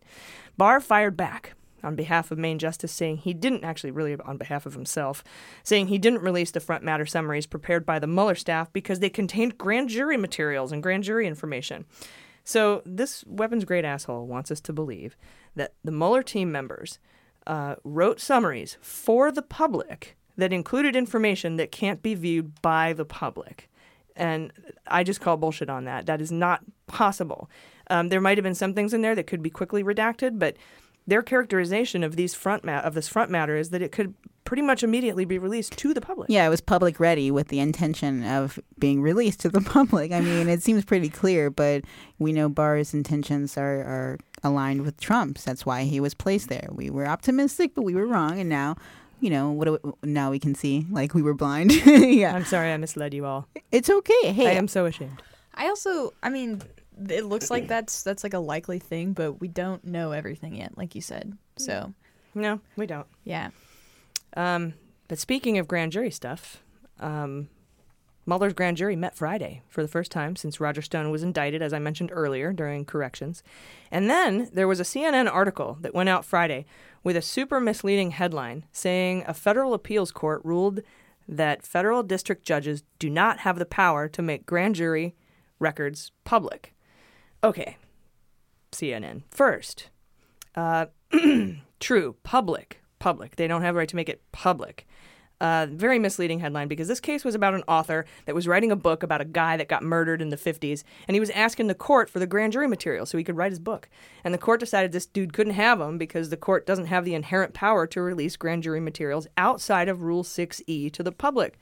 But do not worry, everyone. Rule 6E allows for release to Congress under certain circumstances. That is how the Jaworski stuff made it from Watergate, from their grand jury to Congress. And it's how the Ken Starr grand jury stuff made it to Congress. But he also released his full-ass report. Because those situations fall within the purview of Rule 6E. And CNN's trying to make it sound like Mueller can't release his grand jury stuff. Sorry, but that's not the case at all. So this probably won't have any effect. It could, depending on how the court decides. But I don't think it's going to have any effect on the Mueller grand jury material. And I wish these assholes would quit misapplying case law. Yeah. Do you remember when there was that case everyone was flipping out about because the mainstream media said everyone should freak out about it? It was U.S. versus Gamble. And it had to do with the dual sovereignty doctrine and double jeopardy. And everyone was like, "He's going to be able to pardon everybody." Yeah, with the Supreme Court. Yeah. This is another one of those. Everyone, it's cool. I forget what exactly they were trying to say. I knew you were going to ask me that. God damn it. Double jeopardy, right? It was about... Yeah, they were basically trying to say, it was this guy who had committed a crime. He went to jail, and then he was charged again at the state level. And they said, you aren't allowed to do that because of the dual sovereignty doctrine. And that was because he'd already gone to jail. So that's kind of, and they were saying you can't do that, and that's a very specific instance, and I think that is double jeopardy, and that applies to that specific case.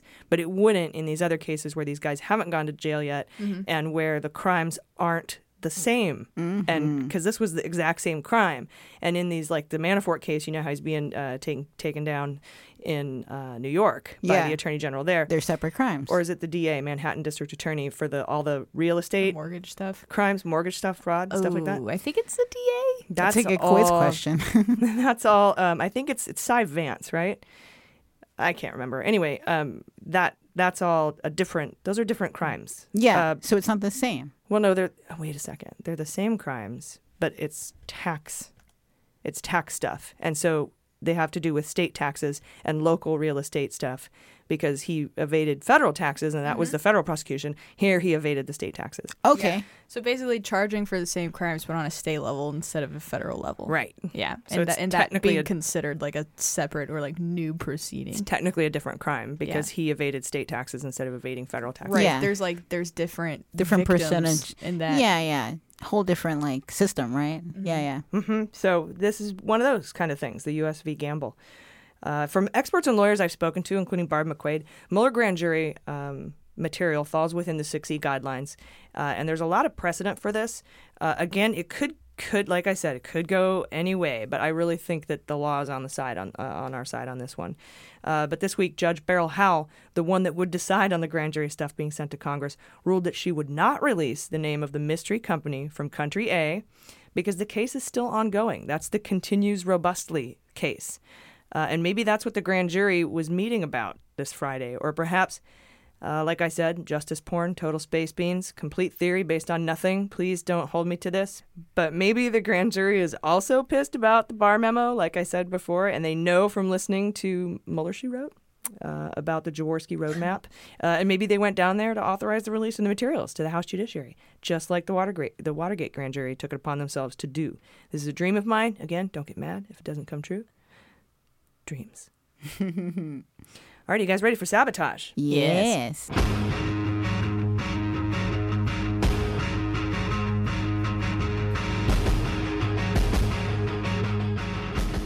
All right, initially this sabotage was about what did not happen this week. We were expecting to get an update on the Sam Patten, like a sentencing update, a sentencing memo in the Sam Patten case filed by the Mueller team. And that was due midnight last night. Came and went, didn't hear anything. And that immediately said to me, I remembered that whole Manafort filing when they got it all, and they were supposed to release it by midnight, but there was so much of it, they had to go through it and redact it for public consumption. And so that's what I thought was happening here. It says they're looking at it, they're deciding if it can be released to the public, and if they redact any or part of it, that means that those parts are still part of an open and ongoing investigation, which makes sense because, as Jordan, you were saying, there are 7 investigations into the president's inaugural. And Sam Patten is the guy who was selling tickets, getting to the bringer. Yeah, to the bringer, the Ukrainian bringer show. And basically taking $50,000 from the two dudes that got the polling data from Manafort via Kalimnik and funneled into the inaugural.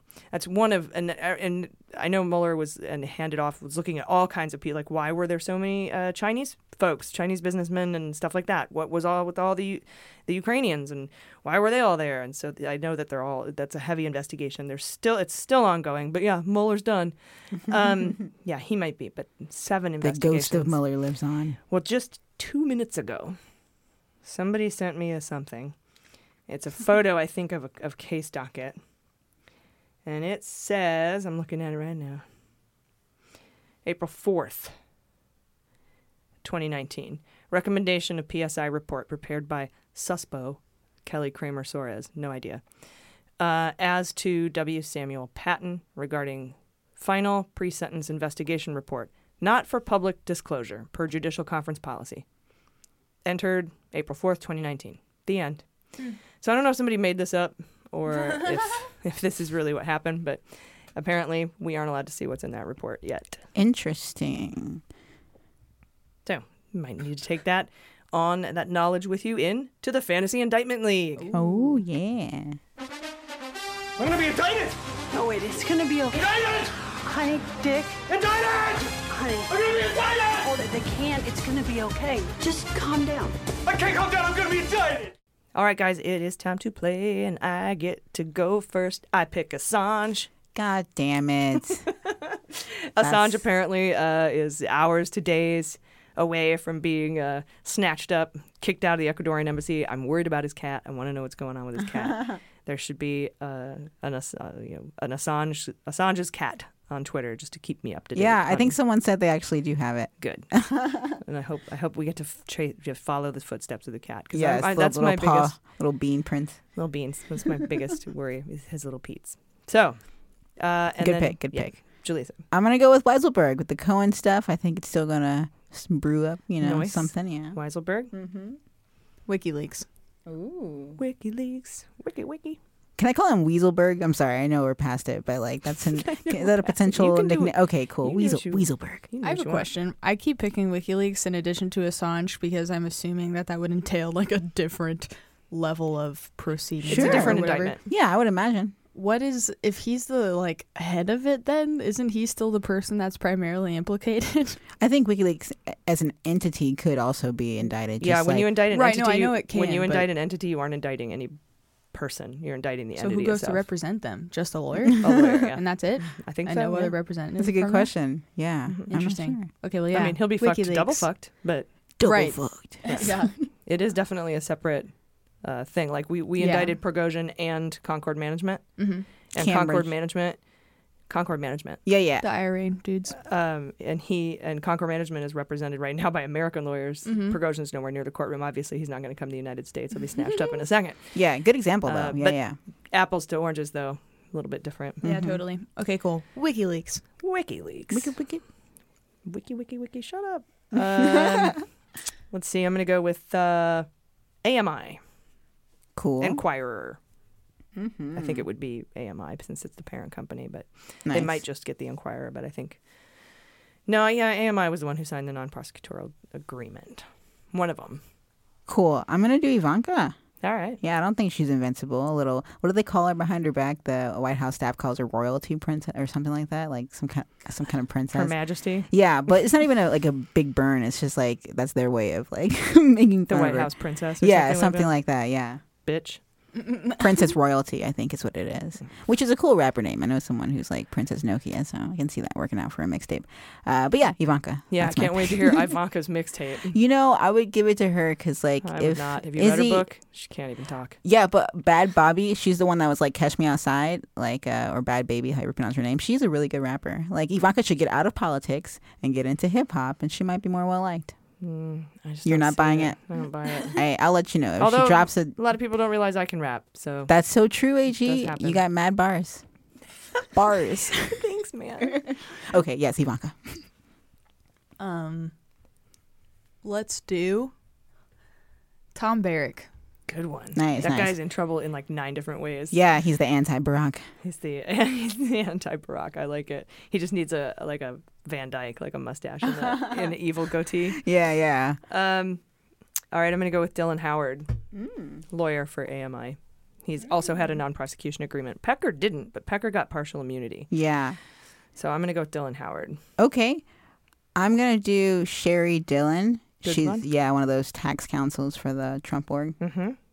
Good one. How about Kushner? Kush. Good Kush.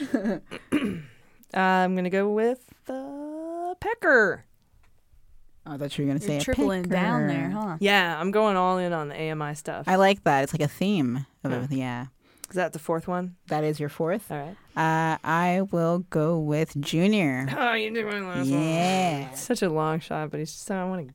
I mean, something, right? Just for his face, for his beard, that little thing on his face. Totally. Yeah, I indict him for that. I indict you.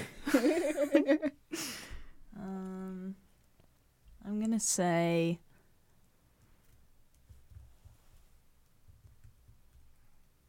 Corsi plea agreement. Oh, bringing that back around. Bringing it back. In that case, I'm going to go with Blavatnik for my Okay. last one. He's the guy who gave a bunch of money to Mitch. Yeah, I'm trying to write his name, and I'm like, I have no idea how to spell this. Blavatnik. Wow, I wasn't too far off. No. Just a couple of letters. Just all the letters. Just all but one. Okay, I am going to go with, we got all the kids except for Eric. I mean, honestly, Eric's just a fun one to pick, but yeah, I'm going to go with Eric because you never know. I don't think he's clean, and I always feel like I leave him out of the pick, so I have all the other siblings. Well, I forget that Tiffany is a person. That's right. But I pick Eric over Tiffany. So does her dad. Yeah. I know it's kind of a throwaway, but if you're going to get one sibling, you might as well get them all. Yeah. I think, you guys have, or Jordan has one more. Oh, really? Yeah. Oh. Or was it, let me see. 1, 2, 3, 4. Yeah. Oh, shit. I'm so sorry. No worries. I was just sitting here researching Blavatnik. He's the wealthiest man in the UK and the 50th wealthiest person in the world. Wow. And Bezos' ex-wife is about to be the 4th richest woman. Every time I see her face, I'm like, that's the face of the 4th. That's really, it's the smirk on her face is what it seems like. She's got to be a little happy about that. Or sad that her marriage is falling apart. So I don't want to be a dick. Yeah, that's also a bummer. Yeah. Okay, I'm going to say Dirty Bert. Dirty Bert Sanchez. Dirty Bert Reynolds. Yeah. That's good. Yeah. Michael Sanchez. Dirty Bert Reynolds, that's right. Yes, Michael Sanchez. Yeah, because if they find more teeth to that Saudi connection, I'm going to think they're going to indict him. Beans. Nice. Okay, that's all 5 for us. All right, guys, that's how we do the Fantasy Indictment League. We will be right back with the interview with Greg Proops. Hey, Mueller junkies. You guys asked for more content, and we're delivering. First, you can check out the new MSW Book Club episodes available to the public. Over a year ago, we read and reviewed the book Russian Roulette by Issakoff and Korn, and those episodes, previously only available to patrons, are now available to the public. Just look for MSW Book Club wherever you get your podcasts and subscribe, or for more information, go to mswbookclub.com. We're also developing a new daily news pod called The Daily Beans for the news beyond the Mueller investigation. And while we develop that show, we've been releasing full daily news updates to our patrons. Patrons of Mueller, She Wrote will automatically become patrons of The Daily Beans. This week, we covered Yemen, Biden, the Violence Against Women Act, Wilbur Ross refusing to testify, Mnuchin failing his ethics review, Mitch McConnell lying to get out of military service, Puerto Rico, Trump walking back the border shutdown and replacing the Affordable Care Act, and the 2020 election. You can get these daily full episodes by becoming a patron for just $3 at patreon.com/MuellerSheWrote. You'll also get our newsletter, my show notes, access to the Fantasy Indictment League, ad-free main episodes, bonus content, and free gifts. Plus, you'll automatically become a patron of the Daily Beans when it premieres. So head to patreon.com/MuellerSheWrote and sign up today. You'll be glad you did. Hi, I'm Dan Dunn, host of What We're Drinking with Dan Dunn, the most wildly entertaining adult beverage-themed podcast in the history of the medium. That's right, the boozy best of the best, baby. And we have the cool celebrity promos to prove it. Check this out. Hi, I'm Allison Janney, and you're here with me on What We're Drinking with Dan Dunn. And that's my sexy voice. Boom. Boom is right, Academy Award winner Allison Janney. As you can see, celebrities just love this show. How cool is that? Hey, this is Scottie Pippen, and you're listening to The Dan Dunn Show. And wait, hold on. The name of the show is what? All right, sure. Scottie Pippen momentarily forgot the show's name, but there's a first time for everything. Hey, everyone, this is Scoot McNairy. I'm here with Dan Dunn on What Are You Drinking? What's it called again? Fine, twice. But famous people really do love this show. Hi, this is Will Forte, and you're, for some reason, listening to What We're Drinking with Dan Dunn. Now, what do you mean, for some reason, Will Forte? What's going on? Hi, this is Kurt Russell. Listen, I escaped from New York, but I couldn't get the hell out of Dan Dunn's happy hour. Please, send help. Send help? Oh, come on, Kurt Russell. Can somebody out there please help me? I'm Dita Von Teese, and you're listening to What We're Drinking with Dan Dunn. Let me try one more time. Come on. Is that right? Sorry. What we're drinking? It's amazing. It's amazing. Right, it's just... Is it right? Ah, that's better. So be like Dita Von Teese, friends, and listen to What We're Drinking with Dan Dunn, available wherever you get your podcasts.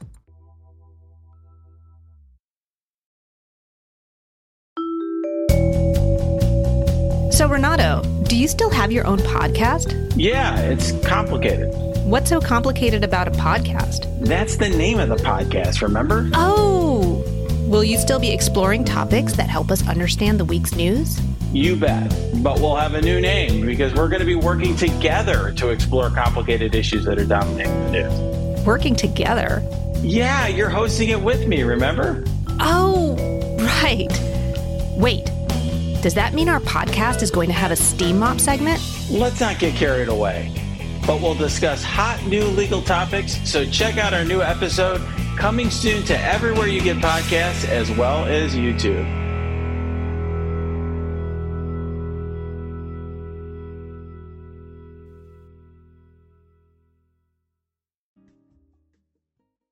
Today for the interview, one of my favorite comics. He's got a new album out on iTunes called The Resistance. You know him from the Smartest Man in the World podcast and Whose Line Is It Anyway? He'll be joining us live at the Largo in Los Angeles, April 18th. Please welcome Greg Proops. Greg, thanks for joining us on Mueller, She Wrote. Hi, AG. Hello, Muellers. How are you? Good. How are you? I'm great. We just got back from the road. You're on the road, so roads. Yeah, massive roads. I'm in Indianapolis. We're going to Bloomington tonight, which is kind of the, I don't know how to describe it, the Berkeley of Indiana, if there is such a thing. Okay, kind of like Athens in Georgia. Exactly. Well, right on. Let us know how that goes. That'll be cool. Are you doing are you touring on your album, or are you doing Whose Line? Oh, no, this is Who's Live. Yeah, we got Dave Foley with us this week, and then next week Drew is doing a bunch of shows, and then Dave comes back. Oh, cool. And then I go to a Star Wars convention. Ooh, where's that? In Chicago, on the 14th, 15th. Nice. We just had WonderCon, and then Comic-Con's coming up. We always go to that. Yeah, I've never been before. I mean, I went to Comic-Con, oh my God, in like 80-something, when it was little dinky nothing. Yeah, like 3 booths and guys selling comic books, and that was it. Right, there was a comic book, exactly. And now, this is some big Star Wars to do in Chicago, so they asked me to come, so I'm doing it, because I was in, of course, the finest of all the movies, The Phantom Menace. And we did an animated show last year called The Resistance, and I was in that as well. And then there was one a couple years ago called Clone Wars?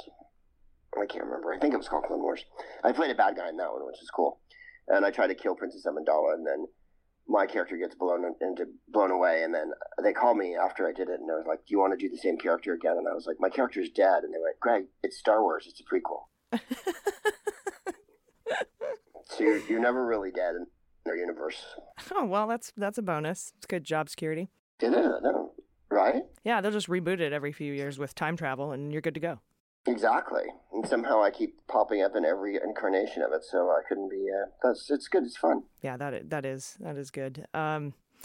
Well, I wanted to talk to you a little bit today about I want to see how you were feeling after the quote-unquote release of the quote-unquote Mueller report, and the now seeming walk back on the call for exoneration and no collusion and no coordination by the mainstream media. How are you thinking about this? Well, I mean, it's disappointing and disgusting, of course, but I mean, I think this was the reason they even picked Barr to be the AG is because he's completely in the bag, corrupt. He'd already written a bunch of papers and met with other guys at the Federalist Society saying that he didn't feel the president could ever be indicted and that he blocked that at every turn.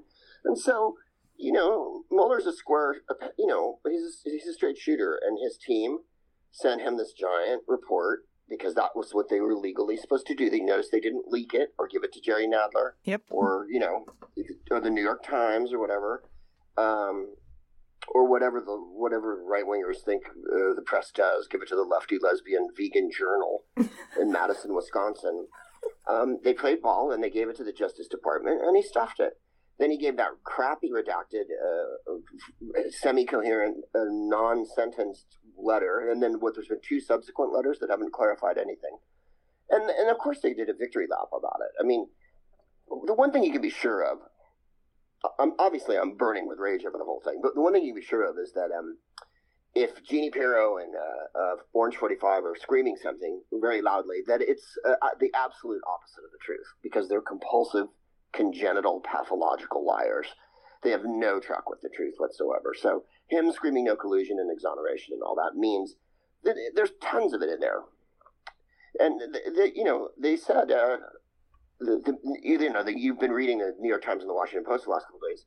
Mueller's team's hacked off that it's being characterized this way, that it's some sort of blanket exoneration of him. They're like, by no means is it that. There's tons of stuff in there.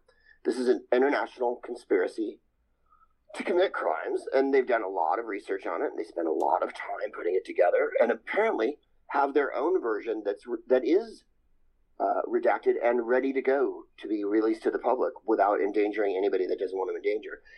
Barr's whole rationale that certain people will be hurt or whatever, it flies completely in the face of how he acted during the Clinton administration, and any precedent, let's be honest. When they impeached Clinton, Ken Starr, who's a terrible, terrible person and lawyer, released that awful report, and it was lurid and damaging and basically made Clinton more popular because it was so awful. And I think that all of Barr's reasons are just complete nonsense, and he's stonewalling. So I don't know. That was a long answer, but I think that it's gradually going to leak out. I think that they're subpoenaing the devil out of the report. I think that eventually the Nadler's committee will get it. And also, I feel like this White House is super leaky. It seems to me someone might get jumpy and throw it out there. That is a distinct possibility. You're right. That is everybody. It's pretty cutthroat there, and they all kind of want to dick each other over. So I mean, he's down to putting Herman Cain on the Fed. I mean, we're talking about someone who you wouldn't let him walk your kid across the street. You know what I mean? Not only is he a known predator, he has all the qualifications to be a Trump appointee.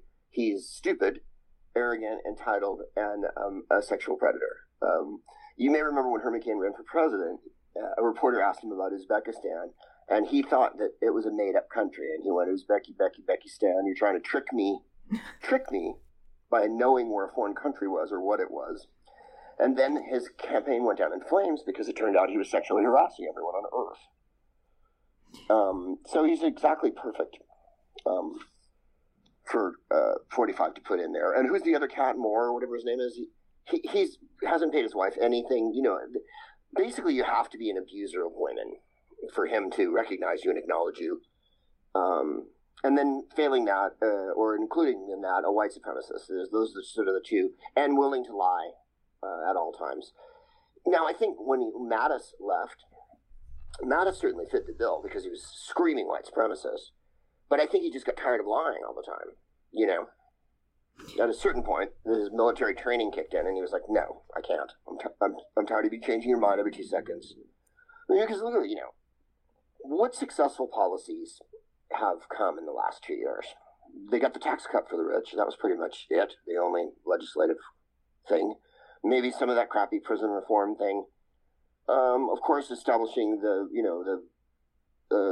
child detention prison pedophile camps that they have for immigrants now and all They don't have a lot of. I mean, he was going to close the border, was he? And then he walked that one back. We were going to destroy the Affordable Care Act, and then they walked that one back after McConnell called him and went, "Do not do this to me."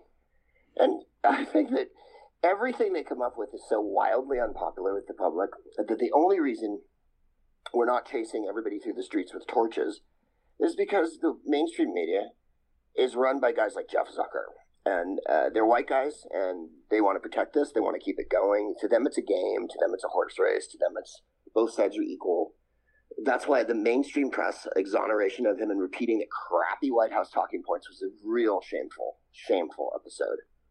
If anything, they should have all just went, this is their version of this. We're going to wait until we see it. And I didn't see a lot of reporters, other than Rachel, of course, and some other, astute reporters. Natasha Bertrand and the usual, the ones that dig deep, David Korn, and the ones that are experts on this all went no. And but the golly, the New York Times and the Washington Post and all happy to put out op-eds about how it should be over. And first of all, there's no such thing as collusion. We've talked about it before. There's conspiracy. Collusion's a made-up word. And then there was Cohen's. I'm sure if you saw that today, Cohen's lawyers have tons of stuff. They're mad that he's going to have to do 3 years for what they've described as doing what Trump asked him to do. And so they're saying, he's got tons of material on the Russian meetings and all the things that we knew took place. I mean, even if they say that they're exonerated, it doesn't change the very facts that we already know. That there was a meeting at Trump Tower, that there was a real estate deal in place, that Trump Jr. and Jared were at the meeting with Manafort. It doesn't change that Manafort's going to jail. It doesn't change that Cohen's going to jail. I think it was a major fail on the media. But then, AG, I don't believe in the fake news thing. I really detested it. So Nazi Germany, it just makes me sick. It's absolutely out of the Nazi playbook. They always use that phrase. And it's also anti-Semitic. Let's be honest. But to call it the press fake news and the lying press is, what are the Nazis call it? The Leugenpress, right? They lie. Yeah, straight out of Goebbels' handbook. Yeah, no, absolutely. Goebbels invented that, really popularized that idea because they had movies and radio. And Hitler, more than FDR, pioneered the use of the radio address. As soon as radio got popular in the 30s, he went on every week, and then it was all about the Jews and the communists and the intellectuals and the queers and this and that, and demonizing everybody. And I think that's what they try to do. However, having said that, I feel like the press could have been a little more staunch about this Mueller report instead of folding and just going, "Oh well, he says he's exonerated. He must be." It's like, no.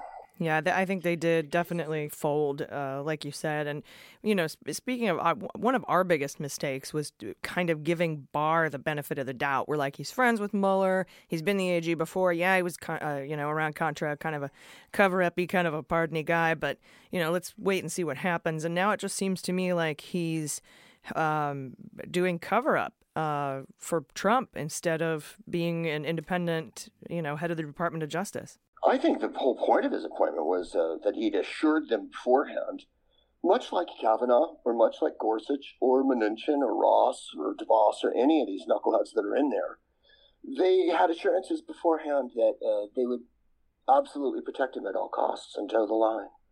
And that's why he was put in. The Senate approved him because we're missing 4 Republicans with a conscience. All these things passed by 3 votes. And if Mitch McConnell was to suddenly turn into a box of cornflakes tomorrow, it would be the best thing that ever happened to the United States. He's been the most destructive force in politics in the last 20 years. The thing that I can't wrap my head around is what happened to Rosenstein. He seemed to be a heat shield for this whole thing, and now he is not. No, notice how quiet he's been the last week. I think they've been muscling him, and I think I had a feeling that I thought he might even resign at some point over this nonsense. But I think they're just going to try to. They're big. They don't have a big overarching strategy. And he's not a genius. He doesn't think of long-range plans or anything like that because he doesn't have any thoughts about long-range plans. He doesn't read. He receives all his information through television, and he doesn't even watch all the stations. He only watches the one he likes. And, Rosenstein was a replacement, and I think what scared them at first was that he had too much integrity. And now we're seeing that he's willing to kind of play ball on this, too. Yeah, I just don't get it because he is a witness in the obstruction of justice case. Uh-huh. So Barr is clearly obstructing justice because he's, what are we up to, 3 letters now, explaining why he isn't releasing the report that he's said he was going to release. Of course, 45 said a week ago, hey, release it, let everyone see it. And then as soon as it came out, nope, don't release it. Because he knows that there's going to be page after page after page after page of descriptions of him obstructing justice and other nefarious activities going on. I think that the attorney generals in New York and Virginia, other jurisdictions are going to be carrying on with this case for a long time. I don't think anyone's out of the woods on this. I don't think it even begins to describe the breadth and scope of the Trump crime organization. I think when Adam Schiff gets Mueller in front of the committee, which he described as inevitable yesterday, that's going to be a moment, and hopefully that'll be televised. If you see Bob Mueller up there for all day in front of that committee, of course all the Republicans will act like morons, and Jim Jordan will scream, and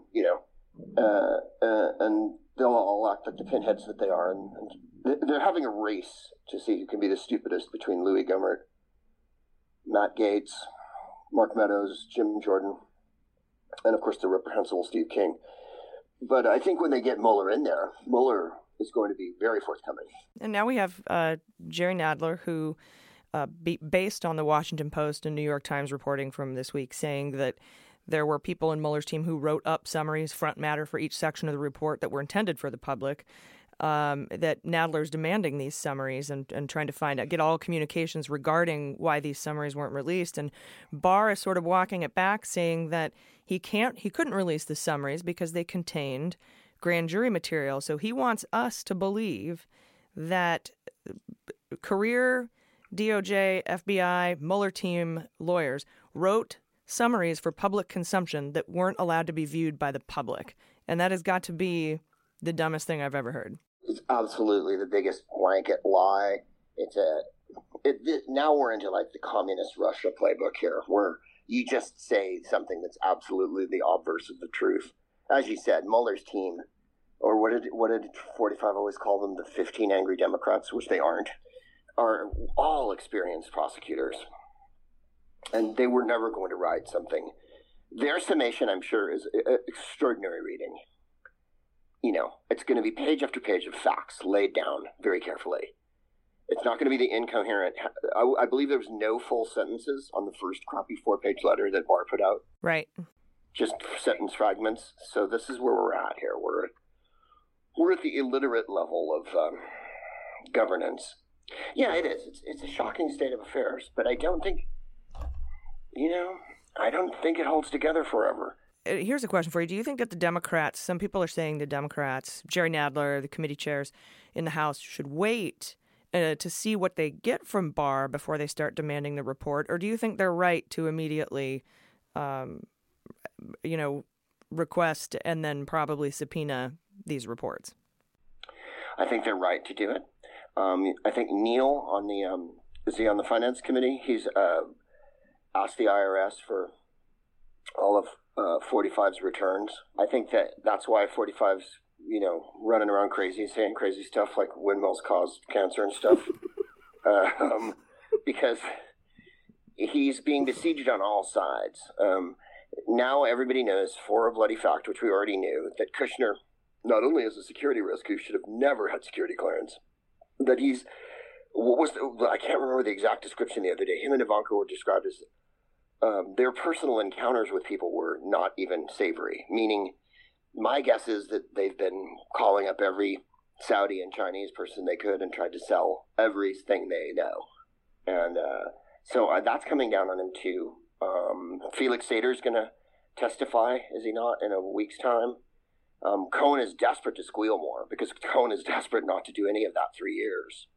If his lawyers blew that thing open today with all this Russian stuff, and they're like, please look at it, he just doesn't want to go to prison for what he feels like was his job. His job was to cover up. His job was to intimidate. His job was to be the mob lawyer. And so he did it, and then he got caught for it. And he got federal time, and now he wants to sing and sing and sing and sing. I mean, the idea that anyone's defending him at this point this is the lowest point in history for the Republican Party, obviously. I lived through Watergate, and I lived through Iran-Contra, and I lived through Whitewater, and W. and Cheney, and they were all just awful. There's been like 4 presidents ever who weren't white supremacists, and the amount of corruption in Reagan administration was astonishing, and it was recommended that he put everyone in jail, and Herbert Walker came in and just wrote everybody a get-out-of-jail-free card. What happened in Iran-Contra was a complete breach of the Constitution and the Bowen Amendment. It was really bad. What happened in Watergate is kind of smallish potatoes compared to what this is going on now. We're talking about a contact with a foreign power to disrupt the United States and to change the course of the election, which it did, and we know all this. And my God, the National Security Advisor pleaded guilty and is going to go to jail. And he had all the code books, and he had all the information, and he spent a couple months in office just selling it all out to the Russians. And yet people come on TV and yell and scream, and people write fiery op-eds, and Lindsey Graham gets up every morning, and Mitch McConnell gets up every morning, and drink a bowl of human blood because they're on a keto diet or whatever, and go about their merry way. Let me ask you this, AJ, because I try to understand evil, and I keep coming back to the horrible Orwellian conclusion that he makes in 1984 when O'Brien is torturing Winston at the end, and Winston says, I know how, I just want to know why. Why do we have this state of terror? And O'Brien says, power. The reason for power is power. And power is the power to inflict pain on other people. And that's it. He goes, there isn't a big... What is it? The revolution isn't to overthrow the government. The revolution is to install the government, And I'd like to think that it's not that way, but I'm kind of believing with these people it is. Because otherwise, why would you want the entire world poisoned, want everything, the economy to be destroyed, our standing to be toppled in the world? Why would you do all these things? What's the end game of it? I know McConnell's real old, but not all of them are real old. Certainly they realize his presidency will be over in a couple of years, or at least will face the possibility of being over. And what are they going to run on? I mean, the midterms wasn't a big smashing success for them. They barfed up 100 seats to women. All of a sudden, there's all these women of color running around Congress, which has them completely scared. And their term for scared is crazy, right? Anytime anyone's progressive or of a different color or of a different gender, they're crazy. Yeah, they're gaslighting us, basically. And to your point about, the Orwellian, I know how, but why? We've got a friend of mine, comedian named Tamer Katan. He's got a new podcast out called They Tried to Bury Us. It's about immigration. Very funny, but also very progressive guy. And he talks about how fear and hate and power, being the things that they're after as the why, are like an addiction because they're easy.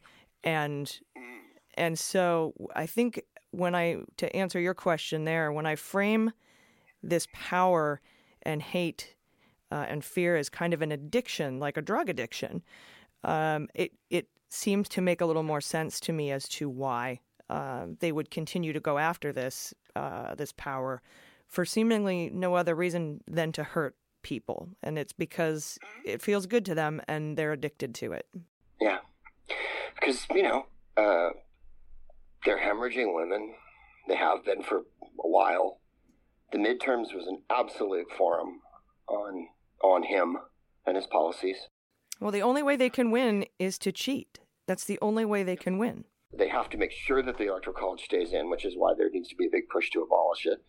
They have to make sure that voter suppression is entrenched, which is why he wants to make Kobach the, voting czar. And Kobach's the most egregious oppressor of voters since Brian Kemp, and a screaming white supremacist. They want to make sure women can't have health care, which is, the Nazis did the same thing. One of the first things in the 30s was to ban abortion. I think they are literally trying to kill Democratic voters by abolishing health care, taking away welfare, taking away food stamps, taking away Medicare, shutting down the border. Because Tucker Carlson said the other day that Democrats want open borders because we want to, quote unquote, change the population, which is some Nazi shit right there. But I think they're literally trying to eliminate, through death, Democratic voters. And then also, they're attacking it from multiple sides, right? Because you've got all those things that I just mentioned, plus the districting, plus the voting czar, killing voting rights bills, suppression, and teaming up with foreign adversaries who are global authoritarians to try to suppress the vote. Yep. And all these things are going on. And at the same time, if the election happens, there's, of course, the crazy dog scenarios of they try to stop the election from happening. 2, the election happens, he loses, and he refuses to abdicate, and somehow the Justice Department has to remove him from office, or the army, or whatever happens at that point. Then it becomes a coup. If it's allowed to, if we even have an election that was as tainted as the last one, they're going to lose. All the states that went for him got weaponized. I think everybody's hip to the jive. I think people are more galvanized than there ever were. I'm sure in your life, you've seen people who didn't ever care one whit for politics. All of a sudden are card carrying in the street, signing up, going to meetings, activating, becoming activists. And I think it's kind of scaring them a little. The world's changing real fast. The problem is they got a lot of billionaires. They got all the resources because rich white guys run everything, and they got a lot of rich white guys. Yeah, and regarding your point on gaslighting, because I think one of our listeners maybe emailed me and said that where that term originates from is somebody who was telling another person that they were crazy because that person thought that the lights in these gas lamps were getting brighter and dimmer, and he would change the levels of them, but tell the other person, you're crazy if you think that, until the person believed it. But if you can find a way to measure the light, and I think he had said something like it's called the luminous flux or something like that, then that's the way to resist being gaslit, is proving that the light levels are changing. And so I just thought that was a really interesting sort of analogy and metaphor for kind of what's going on right now. And because, I'm going to get a bunch of emails saying I'm absolutely insane thinking that Republicans are suppressing the vote in ways that actually physically harm. You're not insane at all. Denying people health care is a great way to, kill a bunch of people. Infant mortality rates gigantically high now. We're really poor in that. There's the poverty level. I'm here in Indianapolis. I've been hit up 72 times between here and across the street. Poverty is raging. And then we have to hear Howard Schultz go on and talk about how socialism will never work. And Jamie Dimon talking about how, capitalism's great and everything. And it's like, Jamie Dimon should be in jail for what happened in 2008. And Howard Schultz should just shut up. If he really wants to help, he shouldn't run for president. He should give one of the women running for president a $1 bajillion and campaign. Mm-hmm. People don't want to believe the worst. I still get people saying to me, you used to be funny before you were all political. It's like, 1, I've always been political. And 2, you hiding your head in the sand and wanting me to just make you laugh as a clown is not going to stop everything that's happening. So, and 3, I'm a citizen and I pay taxes and I have as much right as anyone else. And 4, I'm really, really funny, so fuck you. I'm gonna tell cool little jokes, and I have the facts to back it up. So, they are trying to kill people and they are trying to do this. It's not paranoia.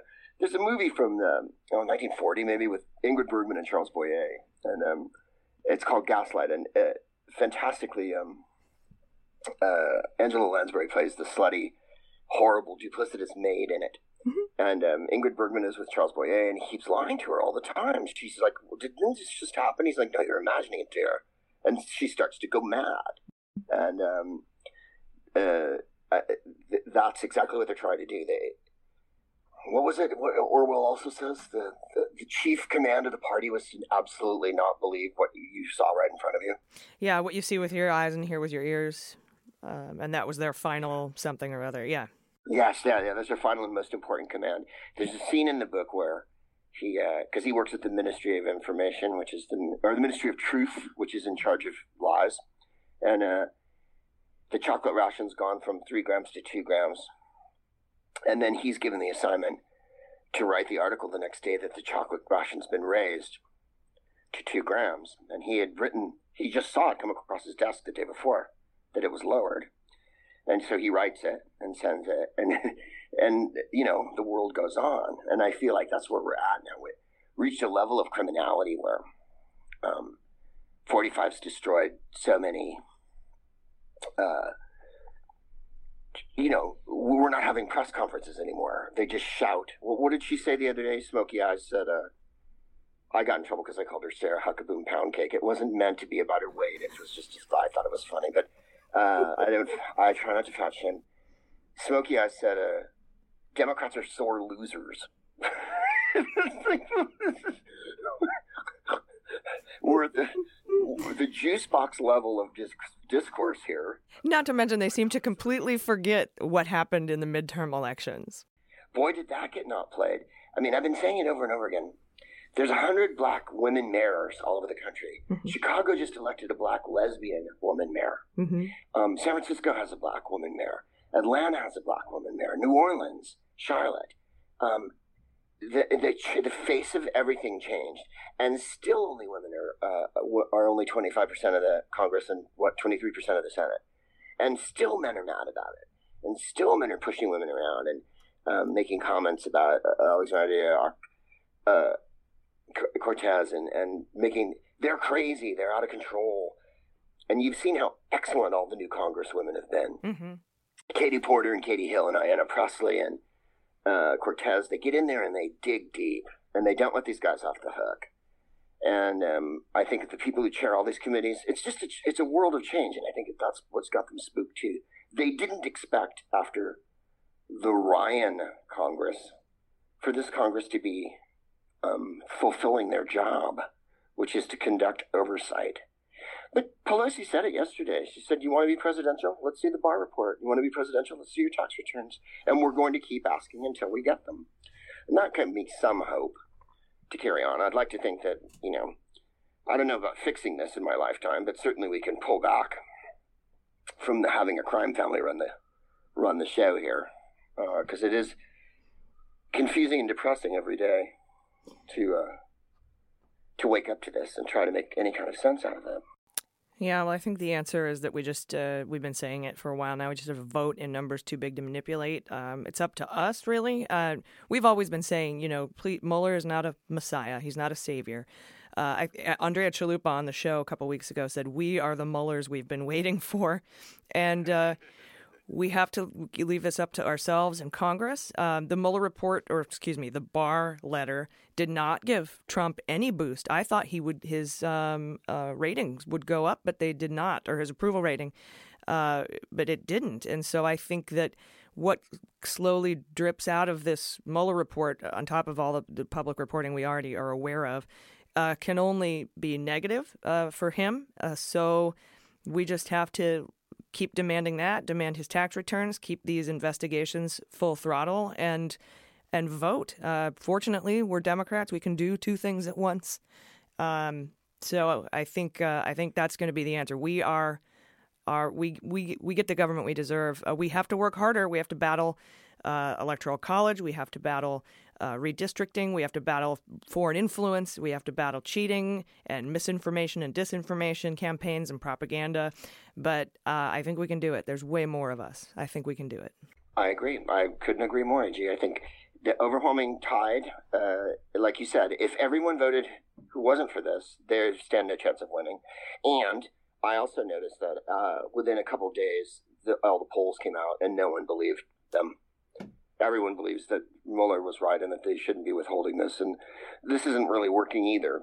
But then nothing they do really works. They just keep repeating stuff and lying and screaming and hoping it all goes away, which is, I think, their big game plan is to hope it all goes away. I mean, part of why I could see him not wanting to ever leave the office is that he's certain to be chased down as a private citizen if he lives through this. If he becomes a private citizen, there's a lot of legal trouble for him. We definitely have to stay involved, not get fatigued, and vote. So we appreciate you coming on the show today. Everybody, check out Smartest Man in the World podcast. And of course, Whose Line Is It Anyway? And your new album out on iTunes called The Resistance. Everybody, it's Greg Proops. Hopefully we'll see you April 18th at the Largo. Right on. Thanks, AG. Thanks. All right, guys, that is our show this week. We will see you next week when our guest will be Scott Stedman, so stay tuned for that. Patrons, we'll see you tomorrow for the Daily Beans, or the Daily whatever, the Daily Update that will soon become the Daily Beans, so Daily Bean Sprouts, I suppose. You can become a patron and get all the things, patreon.com/MullerSheWrote. Please, if you get a few seconds, head to MullerSheWrote.com, click the link to vote for us for the People's Voice Webby for Best News and Politics Pod. It would seriously change our lives if we won, which could be really important since we're all going to be relying on the pod to pay the bills from now on. And remember, we are the Muellers we've been waiting for. Start getting involved in 2020 now. It's our government.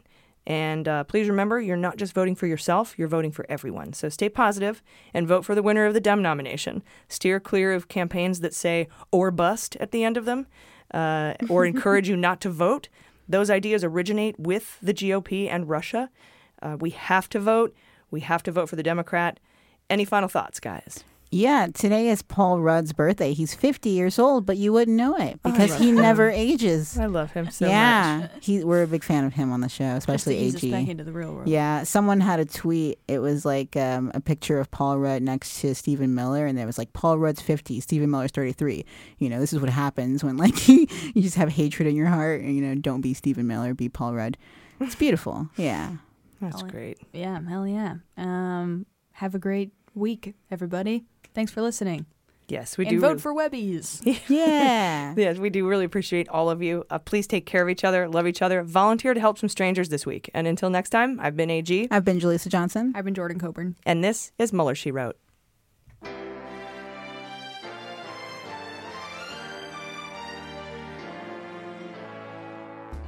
Mueller, She Wrote is produced and engineered by AG with editing and logo design by Jaleesa Johnson. Our marketing consultant and social media manager is Sarah Lee Steiner, and our subscriber and communications director is Jordan Coburn.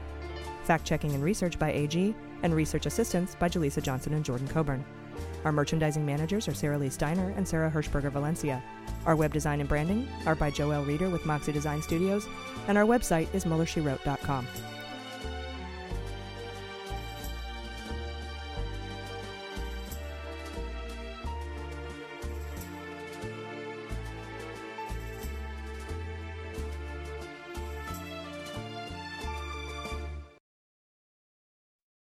They Might Be Giants have been on the road for too long. Too long. And They Might Be Giants aren't even sorry. Not even sorry. And audiences like the shows too much. Too much. And now They Might Be Giants are playing their breakthrough album, Flood. All of it. And they still have time for other songs. They're fooling around. Who can stop They Might Be Giants and their liberal rock agenda? Who? No one. This ad was paid for with somebody else's money.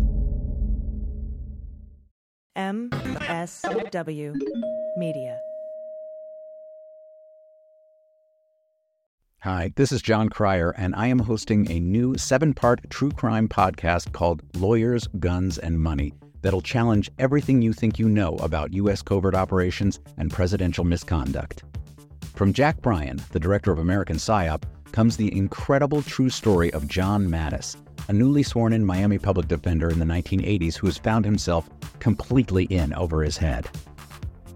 I step off the plane, and there is a van with a couple guys with Uzis. And one of them in broken English said, "Welcome to Bogota, John." Mattis's first felony defendant has been arrested for having a machine gun and tells Mattis a dangerous secret.